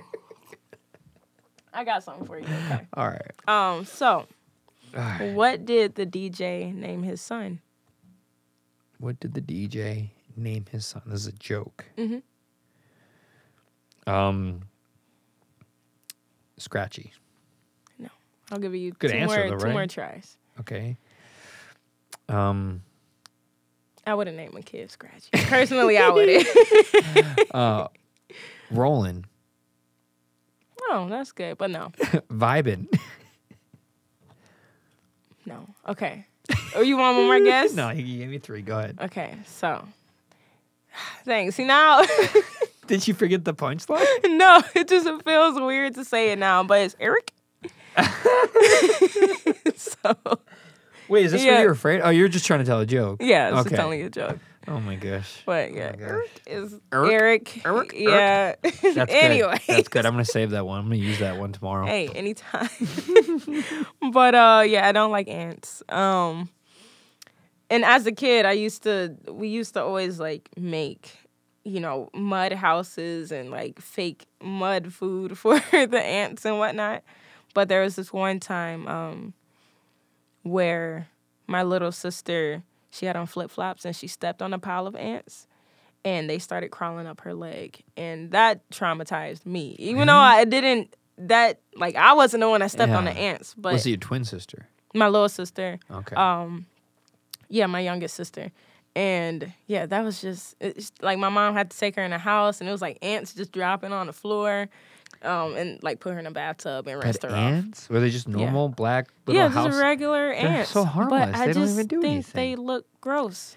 You're not because they're just a whole bunch of little dots, piles, and I got some stories about ants. You're not gonna like this story. Okay, tell me. So, remember that fear thing I was telling you about? Mm-hmm. It applies to like insects too. Mm-hmm. And when I was such a weird kid at parties. I'm still weird, but like. I didn't party when I went to parties in high school and college. I usually was judging the sound system and how bad it was. Was trying to find obscure music to put on the sound system to upset the party. Mm-hmm. Usually would go find a room that didn't have a bunch of smoke in it and just play a video game. I don't know. I just didn't fit in and I didn't want to do what everyone else was doing. So another thing I would do at parties, because people are always freaked out by bugs, as you are. If there was a bug in someone, I'm just saying, it was usually a woman would scream. And like, bug. And everyone's like, bug. I'd go up to the bug and just eat it in front of everyone. Oh, my gosh. Just to show, it's okay. It's harmless. Nothing's going to happen. We live in Chicago. The bugs around here aren't poisonous. I mean, everybody has eaten a bug by accident. No, this is not. This is... So, it'd be ants. A lot of times it'd be ants. And ants... have a strange flavor to them. Oh, is it bitter? It's it has this. It's like a sour, zesty sour taste. It tastes like No. Do you ever bite into a warhead and it has that sour juice that comes out the middle, like a warhead? No, but I know what warheads are. But ew. No, sorry, I'm not judging, but I really hate ants and just. So when you say you hate ants, I'm like, they're harmless. They don't they bite are harmless, but they don't do anything. There's little guys. But they, like, when they get in piles. A great way to get over your fears, you just eat one and you'll No, never... I can't. I couldn't. But they, like, when they are in, I guess it's the whole bunch of, like, little moving dots. The collection of them. Yeah, I just don't like that. Huh. I don't like it. And then I saw, there was, like, I forgot where, but there was, like, a flood or a hurricane, and the water was elevated, and so there were a lot of fire ants around. Mm-hmm. I think it was a hurricane somewhere. I don't know. But there were fire ants, and they were, like, float on the water, like, in piles. And that just looks gross to me. Really? It just, the piles Bugs of don't dots. faze me at all. When I was a kid, again, the heights, being very capable and athletic, and then no bug fear. I just would watch Fear Factor. I'm like, let me get on this show. I would crush it. Like, I used to watch that, too. I would crush it. I'd be like, there's nothing on every single thing I saw on the show. Because I was at the right age. I was like 11 when it came out. Curious, adolescent boy going through puberty. I was just watching shows all the time. Just like, I could do that. And then I watched this show. I was like, this is easy. Wait, gotta lay in a pile of roaches or whatever. Like, none of it. I was like, I wish I could do that show. I was too young. But yeah, the bug thing, it's benefited me. Like, I go camping a lot, travel a lot. So, like, bugs, when I see them, it doesn't bother me. Spiders, I don't go seeking Spiders don't really bother me, though. It's interesting. Usually spiders scare people more than ants do. Yeah, but they don't. And they're more likely to bite ants. you. It's just ants. It's just how they look. It's, so it's interesting. just What about snakes? The dots. Oh, I like snakes. You like snakes? Yeah. We used to, like, collect. We would always have garter snakes in our backyard. We would keep them. Snaky, Slither. We would name all of them. One of them accidentally fried. Yeah, Eric. One of them, we had, like, this little butterfly cage. Slither. Yeah. Slitherine. Snape. So one time, Snaky number 2, we put him in a butterfly cage because we kept him as a pet. And I have a picture of him, like, on a bush because I put him on a bush. But anyways, we put him in this butterfly cage. And my mom, she put him outside, like, overnight, like, just the night before, thinking, like, oh, maybe he could catch some flies or something, or just, like, whatever crawls in, he can eat. But we found him the next morning fried because the sun was too hot. So he was just, like... You shriveled him up. Yeah, he was just, like, stiff. Oh, snaky and that number 2. was the last snake that, How did you tell, 2. Like, differentiate them? Did you, like, put a marker on their back, like a permanent marker? Like, no, just the other one would somehow get away, or... Yeah, the other one would somehow get away, and we just found another one. I've killed... I think we had a total of 3 snakes. snakes. A total of 3 gardener snakes. Yeah, like also praying 2 feet, mantis. 18 inches? Oh, little guys. Little yeah, ones. they were pretty small. I think. I mean, I don't know. Praying mantis way too, back. huh? Praying mantis, it had babies and everything. Praying mantises are wild. I love them. They're at that intense. time, I've only had one, but they're really cool to, like, find in the wild and watch them operate. Mm-hmm. I've been, I don't know if it's fortunate, but I have some cool videos I probably could submit to that Instagram channel, Nature is Metal. Have you heard of that? I have heard of that. It just shows, somebody like, animals and creatures in the wild killing each other. Is that a Reddit? That's a Reddit It's on page? Instagram. I don't know. It's an Instagram channel I think it was, page. Okay. It's really... I think I saw it on Reddit. It's intense, before, but it's too. all real stuff that happens in nature. Yeah. But I've seen bugs, like... I caught it on a camera. Like, I brought out my camera and was filming, like, bugs, like, kill each other. And I saw this spider once. It's one of the coolest videos I have. It definitely would go viral on Nature is Metal. There's 2 bees... Because it's twofold, this story. There's 2 bees that meet each other, and they grab on, and they literally start mating, which I've never seen. So I'm watching them mate. I'm like, this is crazy. And I'm like filming him, like, look at this. And then in the distance, a spider comes crawling down. It's a big spider, like probably like 2-3 inches in diameter, the legs. And it just jumps and grabs one of the bees, and they're making love. Grabs it and just wraps its web around it. It just starts, like, holds it in plain sight, just starts wrapping it. And the one bee's, like, freaking out. And it has a little bit of, like, gooiness on it, so it can't fly away well from the spider. The spider wraps this thing up completely, brings it back to this little pipe, shoves it up there, comes back and gets the other bee, wraps that up, and brings it back and eats them. That's sad. It's pretty dope. that's just nature. That's life. The universe doesn't care about our feelings. I once recorded a video of a spider eating a beetle. That was cool. We sang a song about it too. Meanie Miny. We had a whole video about it on Instagram. Meanie Miny, Sneaky 1, Sneaky 2, Slithering. What were you doing in Cleveland over there? It was fun times. Well, just like us in our backyard doing our thing. Why didn't you return? Why, if you don't like Chicago? Cleveland never felt like home. No? It's I didn't feel like for a creative. I mean, there is. I know there's the Rock and Roll Hall of Fame there. There's, what's the name of our theater? See, I don't even know. I have no idea. Cleveland, it just never felt very open-minded to me. As a kid there, I didn't feel like I belonged there. Okay. It never felt like home. And I feel like my whole family feels like that. My immediate family, which is why we're here. Your immediate family's here too? Yeah. Oh. So. But yeah, I wouldn't go back. Cleveland's very beautiful though, and I'm like the times that I have gone to visit, I've come to appreciate it more and more. But I don't think I would live there again. I think it's just too slow for me, even though I want to live in the suburbs again. Do you? I do. I need a break from the city.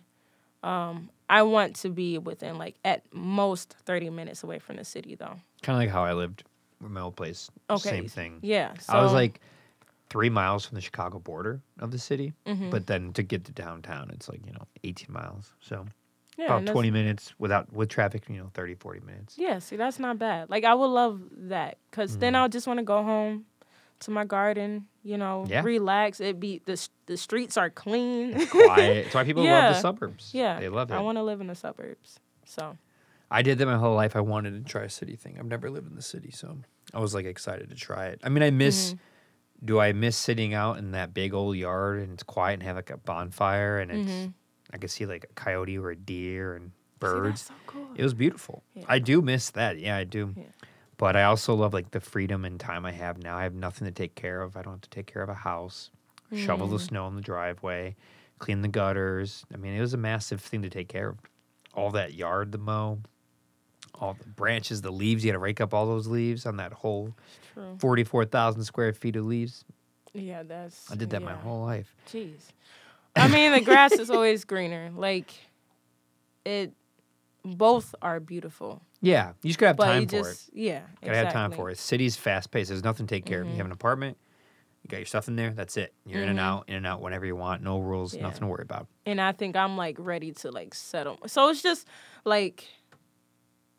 yeah, both things. It just depends on where you are in your life, at what point, and what you want to take in, and I don't know how much energy you have for certain things.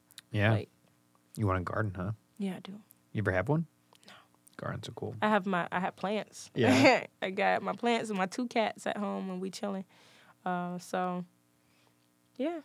Have you always been a cat person? Mm-hmm. Yeah. My family has 4 dogs. Okay. But I love cats. I love dogs too, but I am more of a cat person. They're more independent. Yes, you still take care of them. Yes, you still give them attention. Yeah. They get lonely, but they are more independent. They can take care of themselves. You could leave them at home. If I'm going to work, they just gonna have to be at home. Fine. They'll be fine. Yeah. For dogs, you can't really do that. No, you can't. It's almost a shame to compare them. People always are you a dog person or a cat person? It's different. A dog is insanely domesticated. A cat is not. A cat is a beast. A cat is this little feline that just we force come live in the house, and it's you let it out. It'll bring you birds. It'll bring you mice. It'll bring you a snake. It'll bring you whatever you want it to. It's just this little panther out there. I want an actual panther. I want you one. Get a black cat, you're there, halfway there. I see. Look, so they're like that. I actually wanted a black cat, but then I got Biscuit. Biscuit is awesome. Yeah, you should get one named Gravy. Oh, that would be cute. Right? Blue could be Gravy. He looks like his fur. He's part Siamese, so he's brown and tan with blue eyes. He could also be a Gravy. That could be his nickname. But.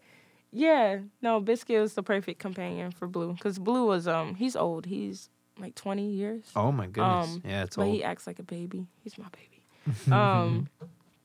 But when I moved into this apartment in Humboldt, it was just us two, because his brother, Bear, who we had for also 20 years or whatever, but he was older than Blue, or 19 years at the time. He just passed away, and I was going to take him, so it was going to be me, Bear, and Blue in my apartment, just us three, but Bear passed away, so then it was just Blue alone all the time. He would get sick. He seemed very sad. He wasn't talking anymore because he talks a lot. He meows like crazy. He yells at me. He's just a very talkative cat, which also I love that about him, because it's just like, it's like a wake up for me too. Like, he'll talk to me, but even though I don't know what he's saying. Yeah, he stopped talking. He was sick all the time. He was just to himself. He didn't want to, like, be held or anything like that. And I really thought he was about to go. Like, he was about to leave. But he was just, like, very lonely.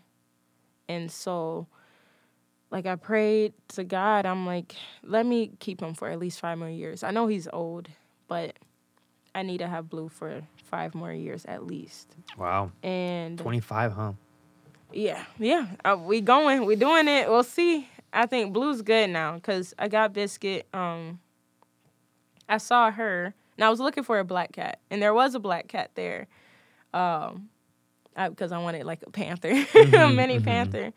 But the kitten there, I don't know, just Biscuit was perfect. It was a filling thing for her. Like, I saw her, I'm like, I'm going to come back to you. I feel like you might be it, but let me look at this cat real quick. I was thinking about Biscuit. And then so I held the other cat. I'm like, oh, this cat is cute, but it's like very anxious. I didn't feel connected to it or anything. But I'm like, okay. And I held Biscuit instantly. She was just chill. She was just like in my arms. She also just got spayed, so she didn't have much energy. But I don't know. I loved her instantly. And she's just perfect. Biscuit, she's like my little girl. She's a cat. Like, I'm not for like humanizing animals or like putting clothes on them and stuff like that. That's just not me. But like, I will say she's like having like just a little girl in the house. Like, because Blue is, he's a little bit more aggressive. He demands attention. And she just like looks and like watches and waits for you to like say, come here. Yeah. But she's so sweet, and it's just, we've always had like male animals, like male pets, and so it just feels different to have like a female cat. Like, she's crazy, she's playful, but she's very, I don't know, just the perfect companion for Blue. Like, he plays now, he talks more, Your cat he's talks? good. Yeah. Or meows. Okay, I guess I am like, yeah, duh. personifying. You're like, what do you mean? But like, yeah, just Blue, as soon as she came back in the house, of course they had that week where like, I don't know who you are, so I'm going to hiss at you. But after that, they bonded instantly, and it's been cool. Blue hasn't gotten sick again. He's been playful, running around. Blue's not feeling blue anymore. Exactly. So, he's feeling up. Yeah. So you're a cat person, it sounds like. Yeah, I'm a cat person. Spent all that time talking about my cats. It's definitely a cat person, y'all. I'm like very similar but flipped. Whereas I enjoy cats, I like cats, but I always like lean more towards a dog. I enjoy the neediness and the friendliness, and that like comes up to you and he's just like, please play with me. I got my toy. Come you play? Like that kind of thing. It's just it's endearing. You feel. After a long day, it's just nice to have that. I don't have any animals right now. I don't want any right now because life is crazy, and I just want to be able to, like, friends like, hey, come camp at my house this week. I'm like, okay, I can go do that. I don't have to worry about animals. I feel that. But I can't wait to have animals again. They've always been around me. I've always had them. But when I moved, I was like, I need to just focus on myself and what I'm doing, and animals will come at some point in my life. But I would like to have both someday. Cat dog combo. You know. Yeah. Both for different reasons. I would like to have that too. Mm-hmm. Like I want a German Shepherd and a black cat. That was my mix. Like a panther and a wolf. And a German. Yes. German Shepherds are intense.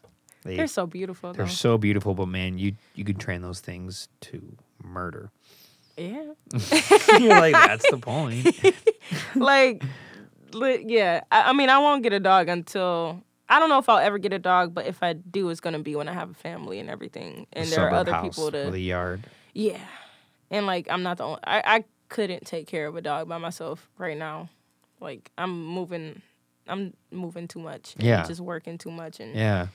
I wouldn't want to do that to. No, the dog needs. Do that to them. A dog needs more love than any other animal. I mean, they are so darn needy. It's not like a bad thing, but it is like a preference and just lifestyle. Yeah. Yeah, depends on what your lifestyle is. And if I were to get a dog, I want to make sure I have the right lifestyle for it. Right. Because then I want them to be loved too. Yeah, you don't want to abuse them. Yeah. Just find a friend. If you want someone to hang out with, don't get a dog. Just get a friend. Yeah, get a friend. Yeah. Do you ever feel at 26 your balance of like work, music, hobbies, living, personal time, and then friends? Do you have a hard time balancing? Yeah. Yeah? Yeah, most definitely. You looked at me like, of course I do. Yeah. Most definitely. At 26, it shouldn't be that hard yet. You don't got kids or a mortgage or a husband or a wife or anything. I know. It's difficult, though. I don't know. It's... I don't know what to tell you. Why is it so difficult? Or is it that introvert of you that just wants to stay in, doesn't want to go out? Or are you the type of introvert that likes to go out but likes to still be quiet and hide while going out? Because there's two types. That too. No, I like to observe people, observe things. Like when I go to parties, if I feel like I can never. Okay, there are parties where you won't have fun at. Of course, there are some that just aren't that fun, but I feel like I can always make myself have fun, even if it's not my crowd at a party. I will just sit and watch everybody and act like we're all Sims, like in the Sims game, with the diamonds on our heads. And then, like, watch people dance. I'm like, this is just like them. Just like them. But, I don't know. I just, I like to go out and observe things. I like to, like, listen to music. But a lot of times I just don't want to, I'm not in the mindset to, like, talk to anybody. Like, to have a conversation. Because that's just not what I have the energy for.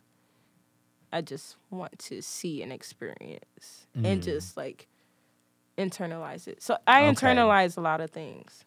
Music, I internalize a lot. A lot of things become personal.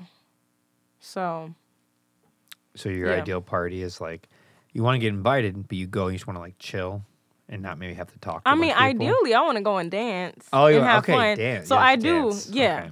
But if it's not, like...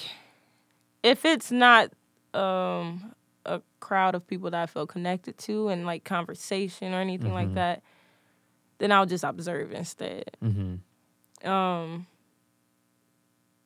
Yeah.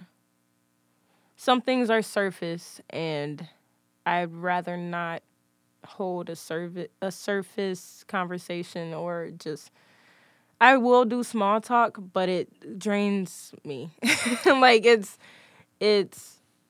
something you have to give so much energy to, but there's nothing coming out of it. It's just like, I don't know. It's just... Do you really think to give a lot of energy to it, or do you think that you subscribe too much energy to it? Because I don't feel that way about small talk, because I do it... Small talk's part of my life, but I take it seriously, but it's like, it's just talking to me. Well, it depends on the type of small talk. Because... Okay, there's, like, the type where, like, you're trying to engage or trying to converse with somebody. Like, with this feels natural. Like, just sitting here talking. But this doesn't feel like small talk to me. Yeah. But at a party, like, when people, like, ask, oh, what do you do? Or I don't know, the weather. That's the basic cliche one. What do you do when the weather is brutal? So what do you do? It's like, I do what I do. I don't want to have to keep talking about what I do. Yeah. I already do it. Yeah.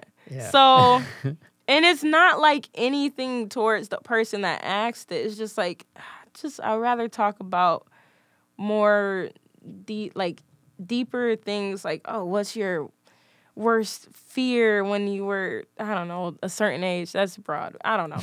But I like to get to know people. And when it's conversation that has nothing to do with like what you're passionate about, what you believe in, what makes you feel, then I don't know, it's hard for me to stay focused in it. And it's, if I'm like trying to like stay in that conversation, it kind of drains me. And so I'd just rather just watch. Yeah. And see what comes out of that conversation instead of like putting myself in it.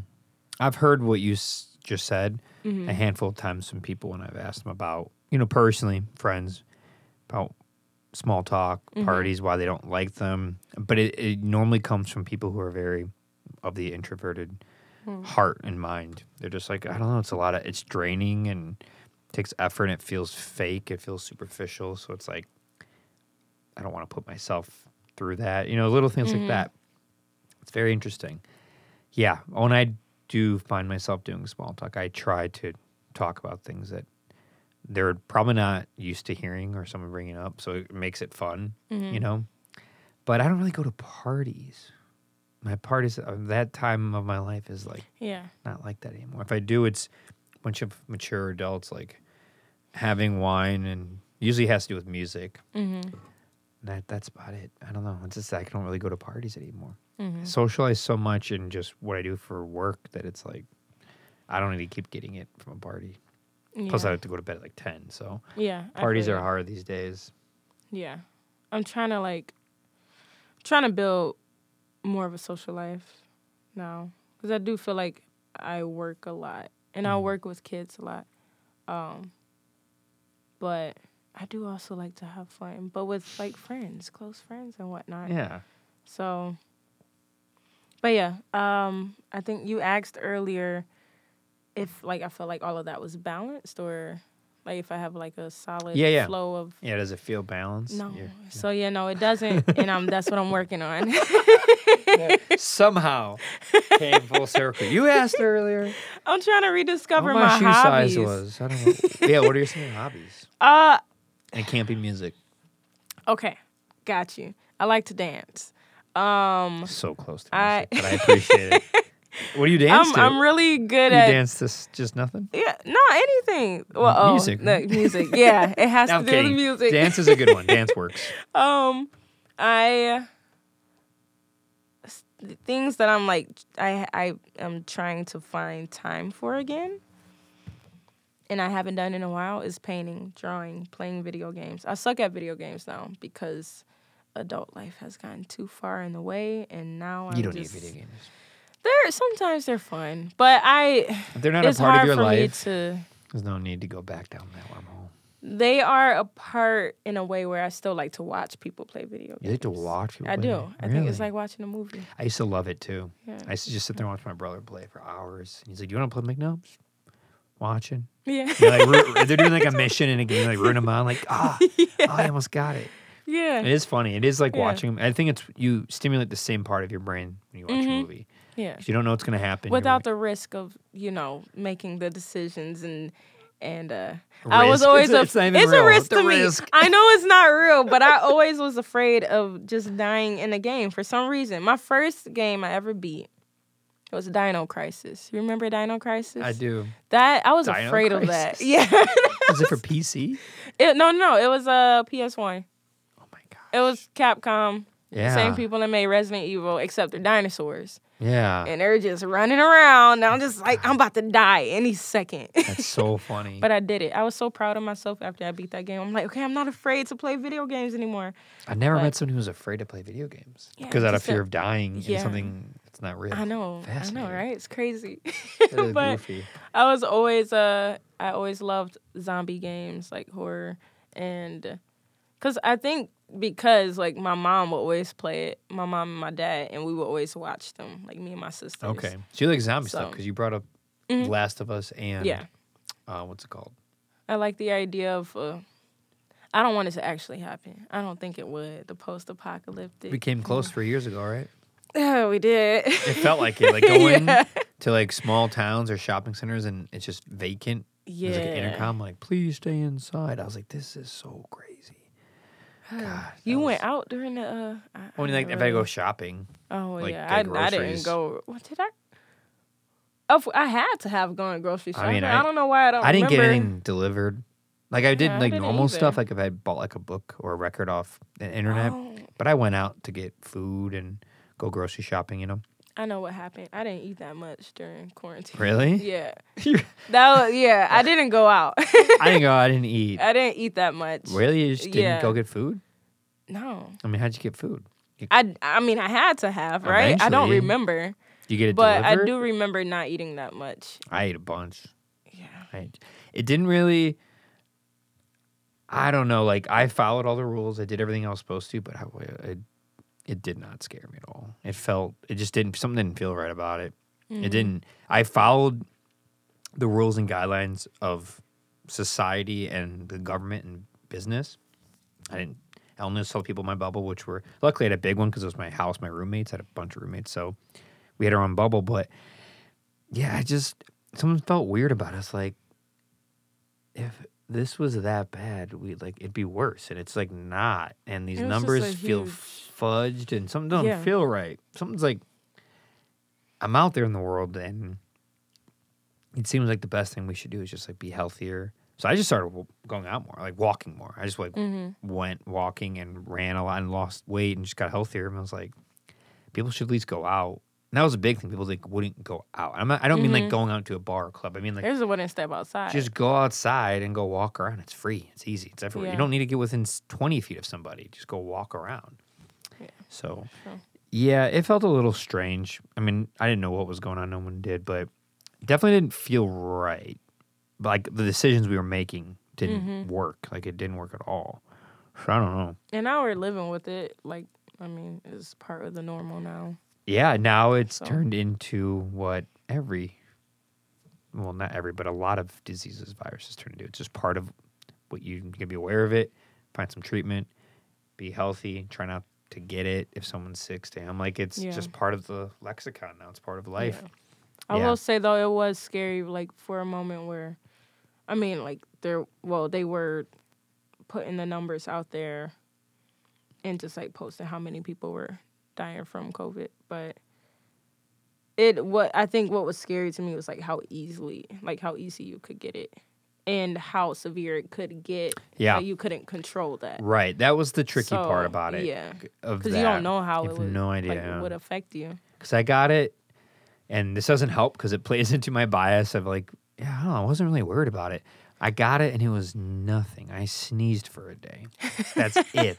That is it. That's lucky. That's great. I was just like, it didn't help. Again, it made me go like, this is stupid. I've always believed it's real. But I was like, this can't be as bad as people think.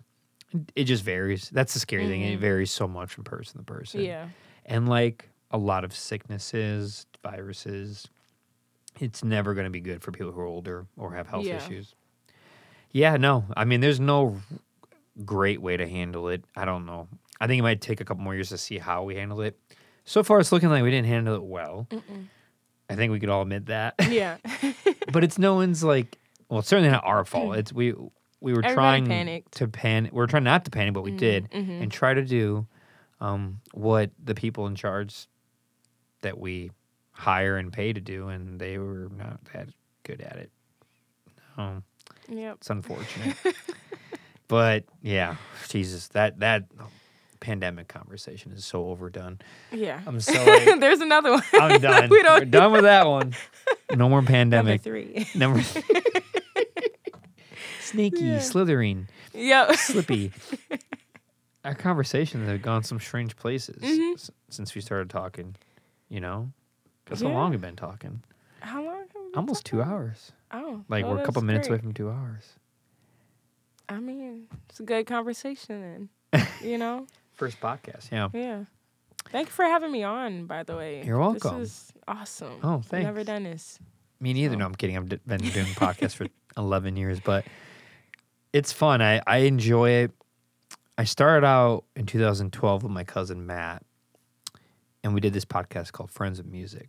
And we ended up, he just wanted to talk to people, and I was going to be the producer because he didn't know the technical side, and I did. And he wanted to just talk to people about music and their experiences with music, their earliest music memories, similar things that I talk about.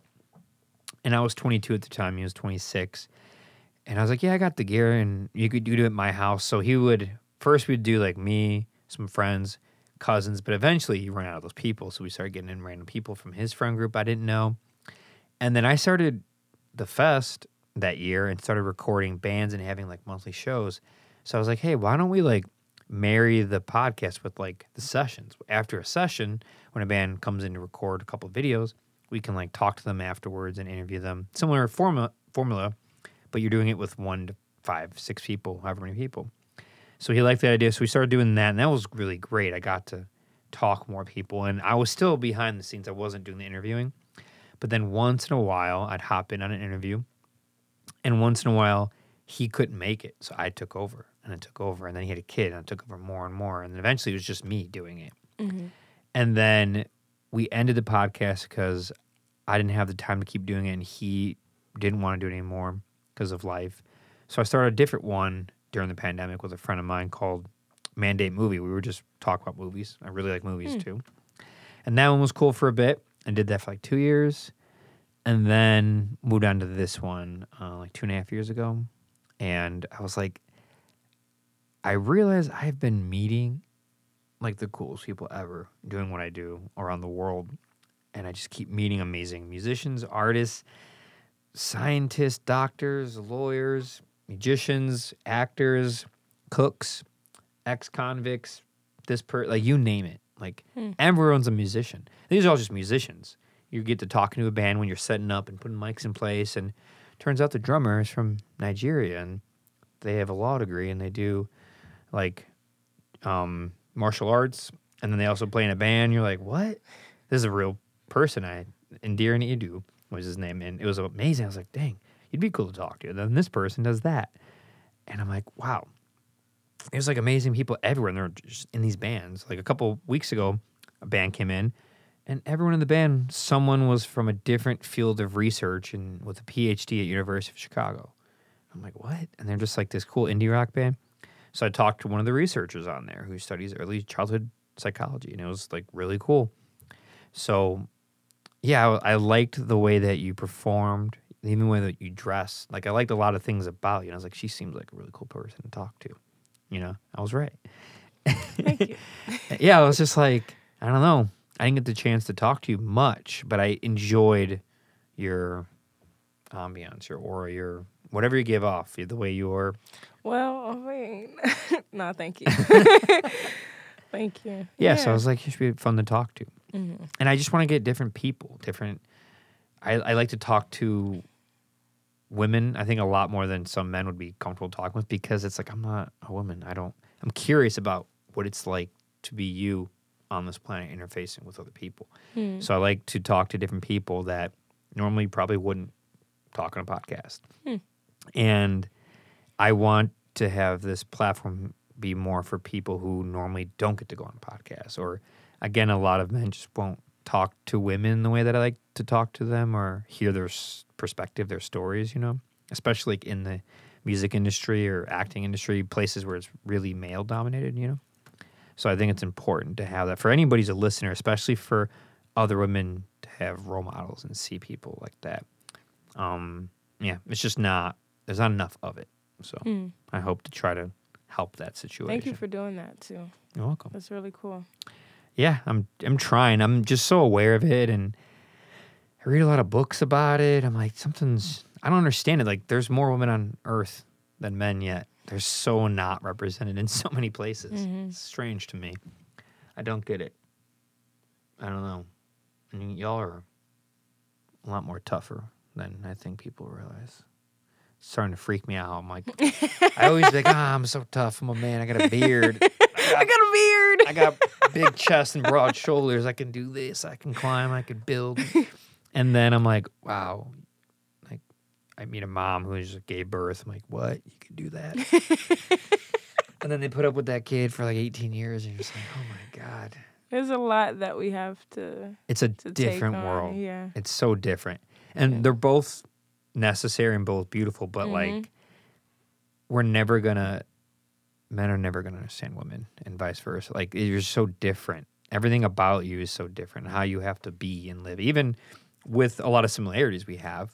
Obviously, we're still humans, but it's like you have different lives and bodies and socializing, and there's just so many things about you. I'm like, I don't get it, but it's beautiful. I love it. Like, platonically, it's like a great thing. I think it's helpful. I think more men should talk about it, interact more. Yeah. I mean, after all, like, I believe we all need each other. Yeah. For balance. Like, perfect balance. Like, we can't have life without each other. Yeah. And we need to get over ourselves. Yeah. Like men need to get over it. We're not threatened. Everything's going to be okay. And women need to just come into it. And there needs to be like this peace treaty somehow. I don't know. I'm willing to sign it. You about to say something? I mean, I'll say, look, as long as, because I feel like women, like, we're taking our steps and we're putting ourselves into, into the scene. But I think the light needs to be shared, and I think sometimes men just like need to like step back and let us step in instead of like pushing. And I'm sure that happens on y'all side too. Like, it goes both ways. But we probably get it a lot more as women. But I think, I don't know, just ideally, I would want to live in a world where everybody's allowed to just do them. Like, do their thing. I don't know why anybody fights that. I don't get it. It's like, who cares if someone is gay? Who cares if someone wants to be a boy or wants to be a girl? Who cares if they want to wear baggy clothes or wants to wear this dope cardigan? It's a great-ass cardigan. Like, who cares? Like, care about yourself, care about your loved ones. Are you happy? Are you safe? You got food on the table? Love what you do? Like, I don't understand. Like, I want to go in there and just make it, stir the pot. Like, why? Like, and if you want to go the religious route and say, because the Bible's like, first of all religions, you pick their God. Well, in Christianity, we say Jesus. It literally says, like, love people. It's all about love. Like, the rest of that stuff is up for interpretation, but we know that what isn't is the story of love, compassion, helping hand, community. Hinduism, God has it. Islam has it. They all have Christianity it. has it. Yeah. Judaism has it. They all have it. So, like, don't even go the religious route. I don't want to hear it. Because I grew up with that. And aside from some of the, guilt trips, way too many guilt trips, most of it was peaceful. It was all about community. It's where I got the knack for it, for like doing community stuff. It's like from Christianity. It's like what I grew up around. I just don't like the guilt tripping about everything and your sideburns are too long and her dress is too short. Like Baptist, how it goes. I went to a Baptist school. It's like, what? Yeah. Who cares? Just as long as everybody feels loved, they feel a little less alone in this world, and we all just feel like we're heard. Yeah. And we're not hurting ourselves or each other. Because, like, your decision that you make for yourself is your business. But if it's hurting you, like, I'm probably going to make it my business, too. And try to, like, hey, don't do that. Yeah. Like, I don't want you to hurt yourself because we need you. Right. So, but. Like abusive stuff, drugs, alcohol. And when it gets out of hand. Yeah. Yeah. No, that's a hard one. When you see someone around you, like, drinking or smoking. Or doing drugs a little. It's not just like, a weekend thing. It's like, it's much more. That's a hard one because it's like, you could also argue like the free will and freedom of speech and expression. Like, what if they just want to do that? And that's their life and their business. But it's just sad to see it as a friend. Like, I don't want that to happen to someone. And sometimes you gotta figure out if it's your place to do that, to like say anything. Yeah. But. Yeah, in that situation, I try to give constructive criticism and feedback, but that's a really hard place to be, giving people, trying to control them with that. And yeah, I don't know why there's so much frustration and hate and sexism and racism. It's like, it's strange to me, It just is a part of this world, isn't it? Yeah, it's so strange, man. Like, why does it need to be sexism? It need to be. I'm not saying, so this is going to be funny. It's going to sound terrible. I'm not saying sexism is right, but I understand why there's so much confusion amongst men and women, because we're just so darn different. Like, our wires are just not aligned, which is fine. I think it's for a lot of reasons. I think it's for a lot of safety reasons and procreation reasons. That's been going on for all of history. But the racism thing is so confusing to me, because it's like, if you just learn about history and geography and anatomy and biology, you'd be like, oh, so because you were just over there with the angle of the sun in that climate a little bit longer than me, a couple thousand years, your skin's darker. That's it. Now, if you didn't know, everyone, that's it. The only difference between you and me is, like, you were just exposed a little bit longer to the sun at a different angle on Earth because you had more sunlight, so your skin did what evolution does and just produced more melanin. Like, that's it. Yep. And I'm half Mexican. That's why I have olive skin, because my dad's brown. My mom's not, because she's from Europe, where there's less sun. Like, it's so simple. It has nothing to do with someone's better than the next. It's nothing to do with money. It's nothing to do with anything. It has everything to do with just random geographical placement. But people just... It's so simple. People just choose to... I don't know. I guess it's easier to choose hate or, like, the negative things. It's easier to fall into, like, your negative automatic thoughts even. Like, just anything. It's easier to fall down than to climb up. Like, I think a lot of times people choose what's easier instead of putting in effort to get to know or to learn or understand. And also people are, there are some people who just aren't aware. They have a lack of awareness. Just have their rose-colored glasses on all the time and just... Is that the proper saying for it? Rose-colored glasses. It's close. I think it could be, actually, because it just means, like, you're like, the world's... Everything's great, beautiful. Okay, yeah. So, yeah, they could be doing that. Like, oh, everything's great. There's no racist issues going on or sexist issues. Like, yeah, there is. Yeah. There has been for quite some time.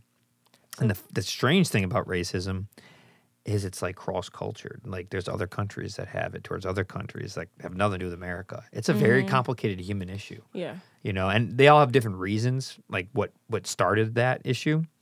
But... yeah, it's been a weird problem across cultures. Like, I've seen it, and I've heard people talk about it when they go, like, yeah, when you go to this country, you don't want to bring up these people, and it has nothing to do with America, or not even black and white.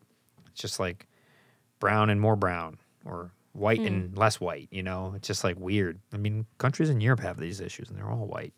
It's just a tribal issue. It's weird. I don't get it. But America has its own unique one. It's got a very unique one that's very strange. Yep, that's America.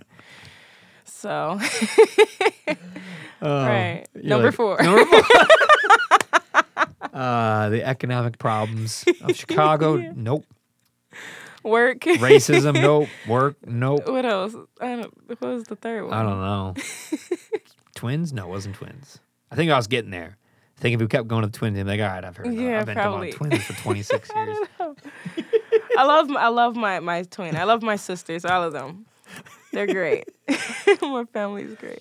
I don't mean that in any sarcastic way either. It's fine. Genuinely. It's fine. I mean, you don't know, like, we don't really know each other. So it's like, I only know by prying and asking questions. I mean, you wanted to come on a podcast called Bending Brains. This is what I ask questions. Bending brains. Yeah. And I like being asked random questions. Like, just what's your favorite snack? I don't know. That's not that snack? great of a question. But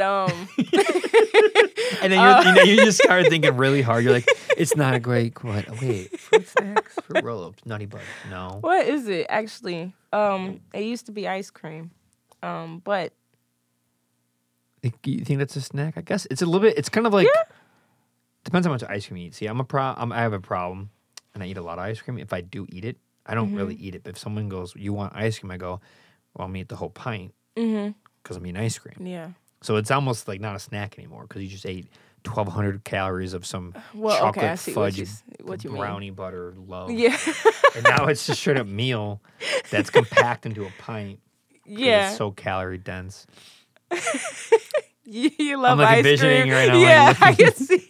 I'm thinking of you, Jenny's ice cream. Jenny's that ice gooey cream is butter amazing. cake with the brown, brown brittle almond butter, brown almond brittle brown almond butter. Brittle. I know exactly. I just which had one it. You're I just about. had it like last week. I also like the brown berry. butter almond brittle. Is it brown butter almond brittle? Brown Maybe. brittle almond butter. Almond Does butter it have brittle. almond in it? Maybe not. I think it's brown Butter. brown butter Brittle. brown butter brittle. Say that Brittle, 5 brittle, times brown. fast. Brown butter brittle brown. Brittle. Brothers Brown Brittle. Bay. Brothers Bear. Brother Bear. Bay. Bears beats Battlestar Galactica. That's the trio right there. I haven't heard that Office phrase in a long time. It's a great phrase. I'm a person who should definitely do an Office trivia. Oh, you should. I did that. I watched that show so many times since Same. it came out. I started watching it like 15, 16 years ago, and I had it running this morning, just in the background. it's the just on best the TV. background show. Yes. That and Seinfeld, just like go to the background and you're set. And like you just walk into the living room for a second, look at the screen, And if you've laugh seen the for a show second, enough, I'll be yeah. like, episode 2, season 2. It was like, you just know, like, oh yeah, Casino Night, episode 23, season 2. I've never part got to 1 or that part point. 2. Oh, I've seen it so many times. So I've never been able to name like, just I guess anything with numbers. Really, the episodes, the season. I just know like, oh, that's this episode and this happened in this episode. Oh, I could tell. I could tell by the fashion. I could tell by the production what season it is. Like that's how much I've seen a lot. Oh well, okay. Yeah, because season 1 is so much different than like. It's a different building. 6, They had to rebuild 8, that whatever. whole area. It's like not at all. Like, oh really? Yeah, season 1 was in a different location, different building. Oh, I didn't know that. That's cool. I'm a nerd. That's cool. In every way,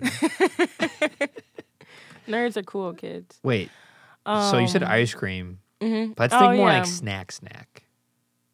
Like trail mix, fruit snacks. It used to be trail mix. See, I'm going all off of what used to be. I don't know what it is now.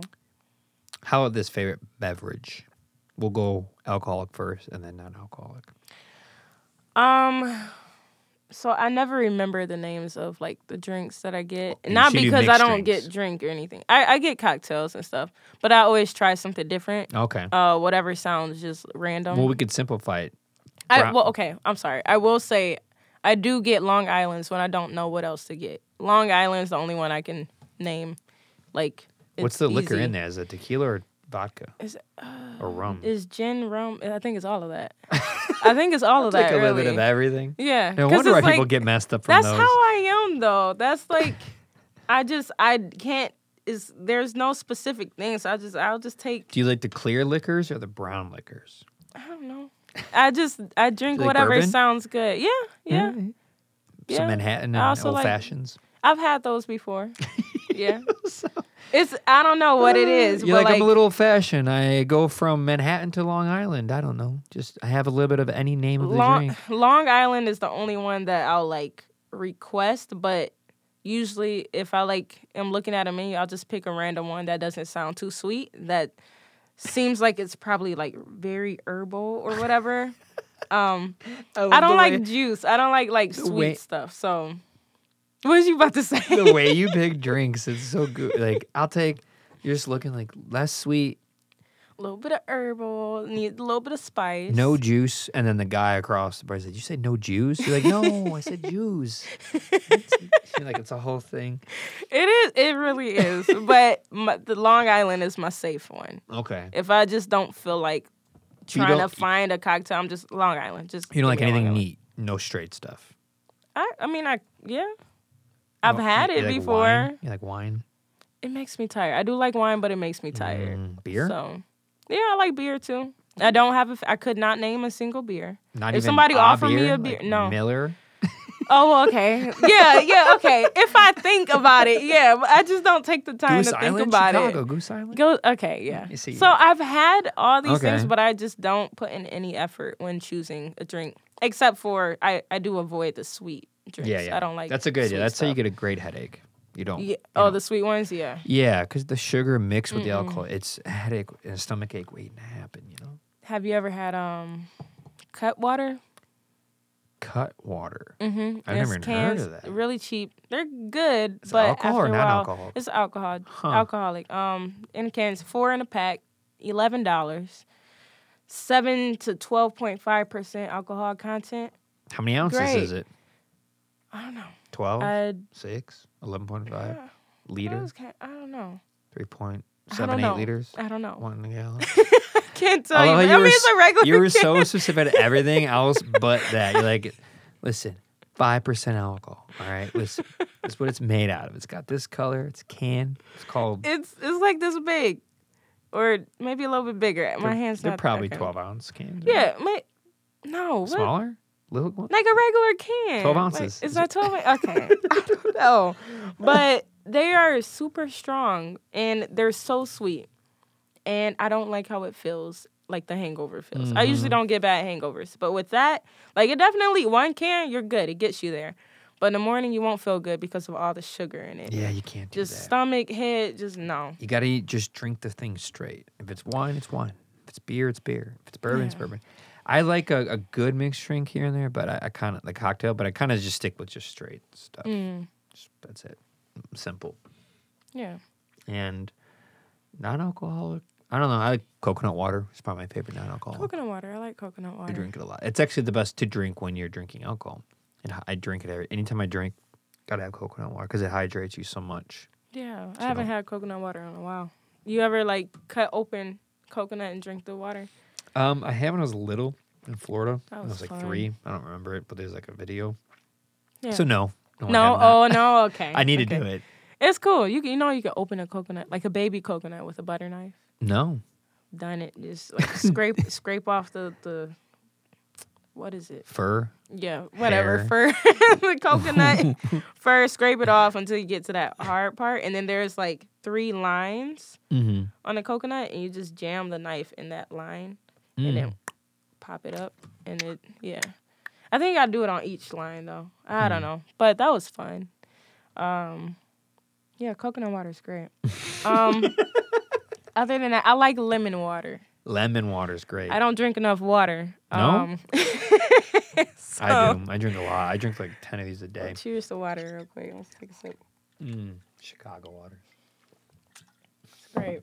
Yeah, I just look, I don't get that far. But when I have a straw and a lemon, I'm good. Cucumber water's good. I love cucumber Mint water. water. Mint water. Cucumber, mint, lemon water. What about mint and orange? It's good.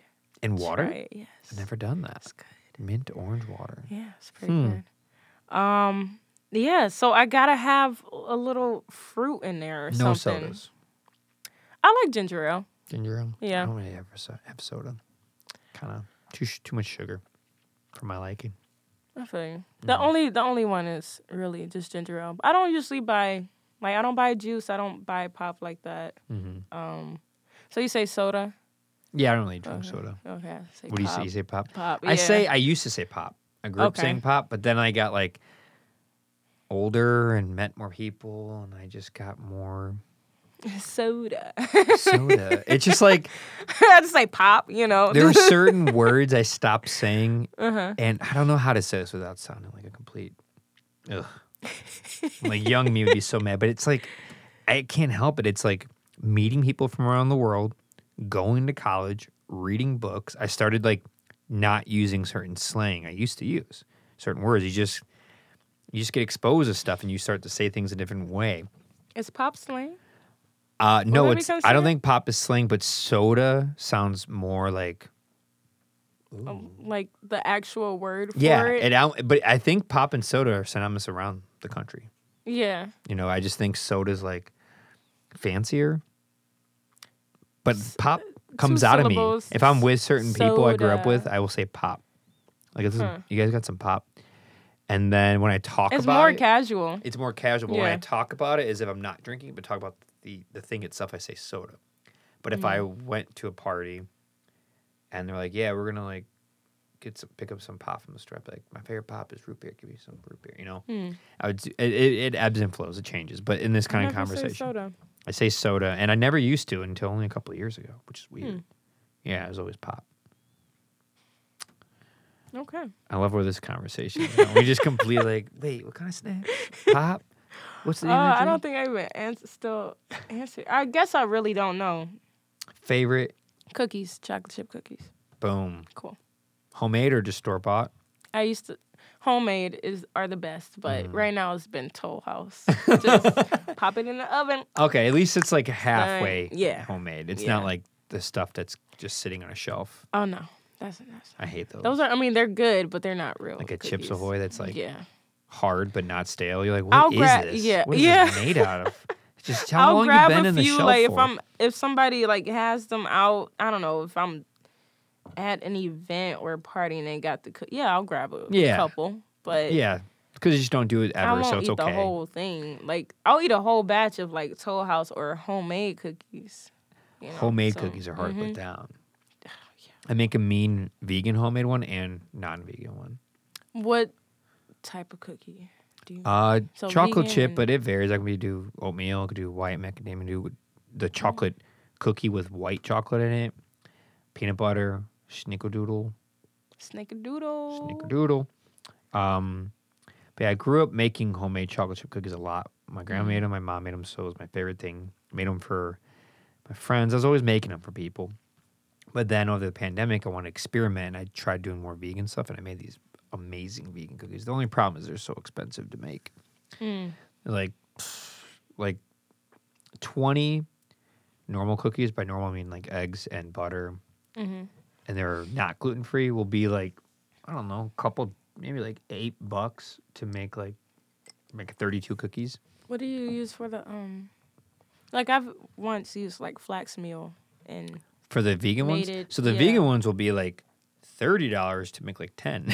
Yeah. They're so expensive. I do like for the yolk. I do the oat. So the substitute, so I'll start with the dry ones first. I'll do an oat flour. And then I'll do almond flour. And then I'll do almond milk, which is kind of taking the substitute from I guess you say like the egg. And then I'll do coconut oil, which is kind of like the butter. And then baking soda, baking powder, sea salt. And then the coconut sugar is what makes it sweet instead of sugar, coconut sugar. And that's how you make it gluten-free. And then vegan, because you're not using the eggs or butter. Mix it all up. And then to really top it off, what makes it really expensive, I buy like really nice raw like cacao from like Madagascar or Colombia or Ecuador, like usually within the Tropic of Cancer and Tropic of Capricorn, 23.5 degrees either side, north or south of the equator. I'm getting nerdy here. And that's where coffee beans are great and cacao plants are great. And I think coffee and cacao are cousins because the best things I've ever tasted, the best nootropic I've ever gotten is like taking 100% raw chocolate, cacao, cutting a slice of it and like putting it on your tongue and then drinking a nice homemade coffee, like pour over coffee. While it's on your tongue and have it melt in it. Oh, that sounds so good. It's unbelievable. That sounds amazing. But when you do it with that cookie, so you cut up the chocolate finely. It's 100% cacao, so there's no more sugar. And the sweetness you get in the cookie is going to be from that coconut sugar. The chocolate's just flavor. And a normal person who's used to eating an American diet, having sugars all the time and cookies and stuff like that, wouldn't like this cookie, probably. They'd probably find it a little... not that good, not that sweet. But my palate is not like that. I don't eat sugar really ever. I don't have soda. I don't have a lot of sweets. So it works for me. Yeah. It'd work for a lot more adults. Kids probably wouldn't like it. I would like that. That sounds really good. It's very good. I it's love just a little dark expensive. chocolate. It's the cacao. darkest chocolate. Cacao I like to put in my smoothies and my acai bowls and whatnot. You make but your yeah, own smoothies? that sounds... You make your own smoothies? Mm-hmm. Nice. I used to work at this juicery smoothie acai bowl place. It was really good. The bowls were good and everything. But I make my own now, and it's probably, I would say that's my favorite dessert or favorite snack, but it's expensive, so I don't eat it that often. So yeah, acai bowls, smoothies would be my favorite. I do smoothies like finally every answer day that for question. breakfast. Yeah, right. Full circle. And cookies. I said cookies. Cookies, already, smoothie bowls, whatever. Long Island iced teas and lemon water. Lemon water. Yeah. Well, milkshakes. No. Why is it all coming back to me now? I love milkshakes too. So you're naming like desserts stuff. Those are snacks. I'm thinking. What? That's so American. What is this? Desserts or snacks? Yeah. I think of snacks like, I got some cashews, dried apricots. That's such an old. I'm sounding like an old man. Hey kids, want some dried apricots and cashews? They're unsalted and unsweetened. Grandpa, you're a freak. Get out of here. No, that cookie though, that sounds good. My signature cookie is chocolate oatmeal pecan raisin cookies. That sounds great. And I sometimes cook it with coconut oil instead of butter, and it's just perfect. That sounds good. Oh my gosh, I miss it. I haven't made it in forever. I'm not going to make it for a while though. It's a lot of work. I think you're gonna say I'm gonna make that soon. Yeah, I think it's because my kitchen is so small. I think once I move and have a bigger kitchen, I'm probably gonna cook and bake a lot kitchen? More. Yeah, it's very narrow. Mm-hmm. It's narrow. I can't even try to. Yeah, I mean, tiny. Probably from that table to this table. You share it with people, like roommate or anything? Mm-hmm. My partner. Okay. And yeah, it's not cool. It's just tight. I mean, we make it work, but it's not fun to stay in that kitchen and cook. I know what you mean. And there's not a lot of counter space. So. You gotta have my kitchen upstairs is it's decent. It's more open, so it's nice. Just it does something, even though it could be the same square footage, but just having that open feeling. You need that because mine's is my apartment kind of winds. It's cool. There's a room and then there's a hall and then there's the kitchen is like a hallway. That's how small it is. But at the same time, I do love my apartment. I do appreciate it. It's great for the gray days, how the weather was today. It's to sit in my apartment on days like this feels great. Do you have windows and multiple angles and stuff? Is that I only have north-facing windows, so it's great in my apartment as well. But the way that I've decorated, and that both of our me and my partner's furniture is put together, it just it fits. Wait, you only have north-facing windows? North in the living room and everything, and then I do have south-facing windows in the kitchen though. Okay. And the office, which is a smaller room. So all my plants have to stay in there. Okay, I was going to say, that sounds like torture. Only north? Because the sun is never north, ever. Yeah, we have we have big east, so the mornings are epic here. It is awesome. Just radiating. It's it makes my room hot, even in the winter.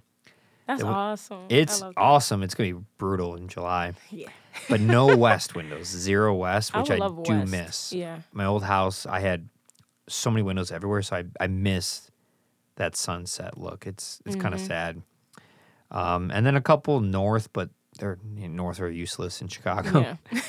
So it's cool. It's good for the gray days though. Yeah. For the rainy days. Yeah, ambient light, it's nice. Yeah.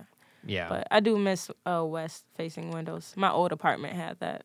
We're so and old. I will always see the sunset. We're talking about window direction orientation. Yeah. I got north windows. What do you have? That's where we've gone after 2.5 hours.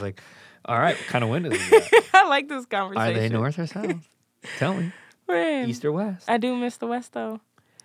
But yeah. Ideally, you want all 4.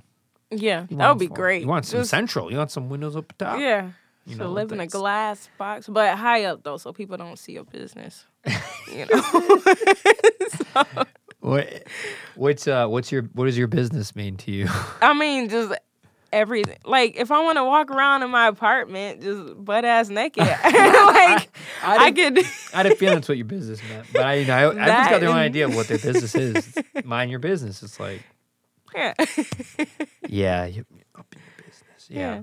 No. But I also don't like for people to, like, I don't want people looking into my apartment and place, seeing what I, like. What you have just and being, stuff, your things, or? Well, that, and also, I mean, I am with my partner now, but, like, being a woman, like, living alone in an apartment, like, you don't want anybody knowing that you live there. Yeah. So. No, yeah.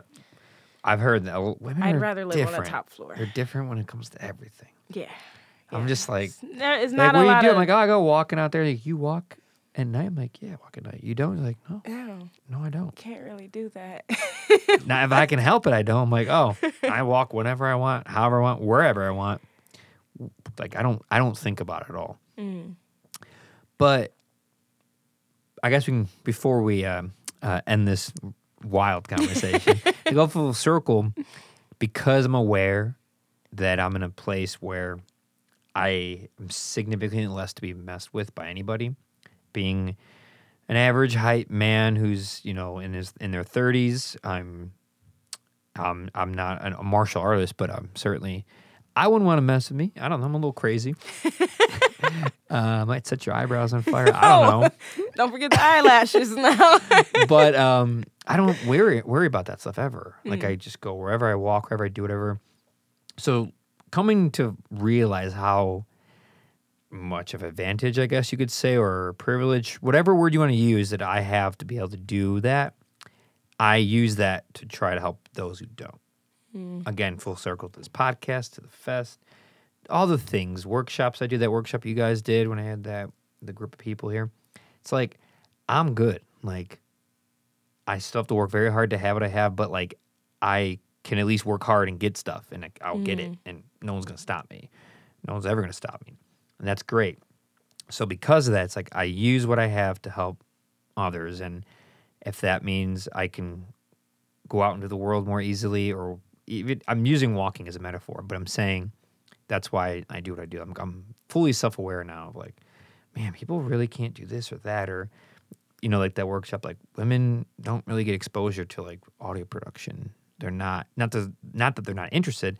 It's just such a boys' club, it's just hard to, like, get your foot in there without being, like, weirded out, embarrassed, hit on, you name it, So I try to just use everything I have to, like, lift up everyone. Well, I still have to stay alive and lift up myself, but yeah. But is there anything you want to share or add before we leave? Anything you want to promote, talk about? Any music? Your Instagram, Facebook, TikTok, Twitter, Snapchat, Social Security number, anything? So my Social Security, no.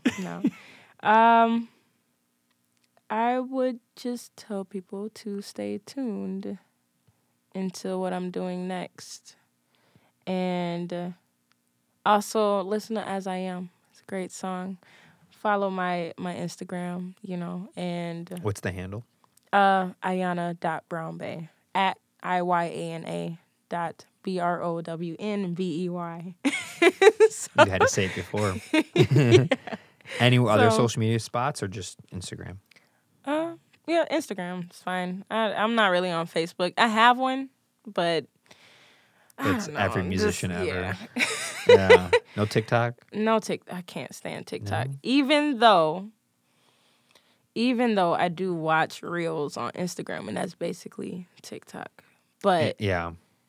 I can't stand TikTok though. No. I only use it to promote, like, the clip that will be for this that goes on Instagram, goes on TikTok, goes on, like, Twitter, like, all these things I have, they're all in a folder on my cell phone, and it's like whatever clip or photo I make for usually Instagram, I intend for that, I just copy and put it in everything. Like, yeah. I don't even look. Yeah. It just spreads stuff further. There's more people, and it works. I mean, there's more, you get more followers and stuff, but yeah, it's definitely dangerous to be on those things. TikTok's rough. It's honestly, a rough one. I wish I didn't have to use social media. I'm right there with you. I don't want it. Me neither. But kind of have to.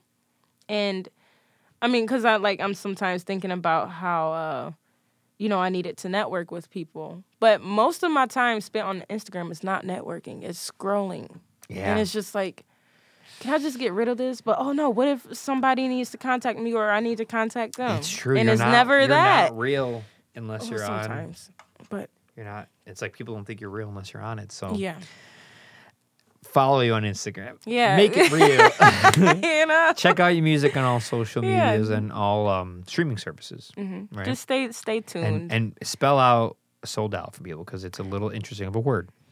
SolDial. We'll start that over. SOL. Well, hold on. Okay. Start over.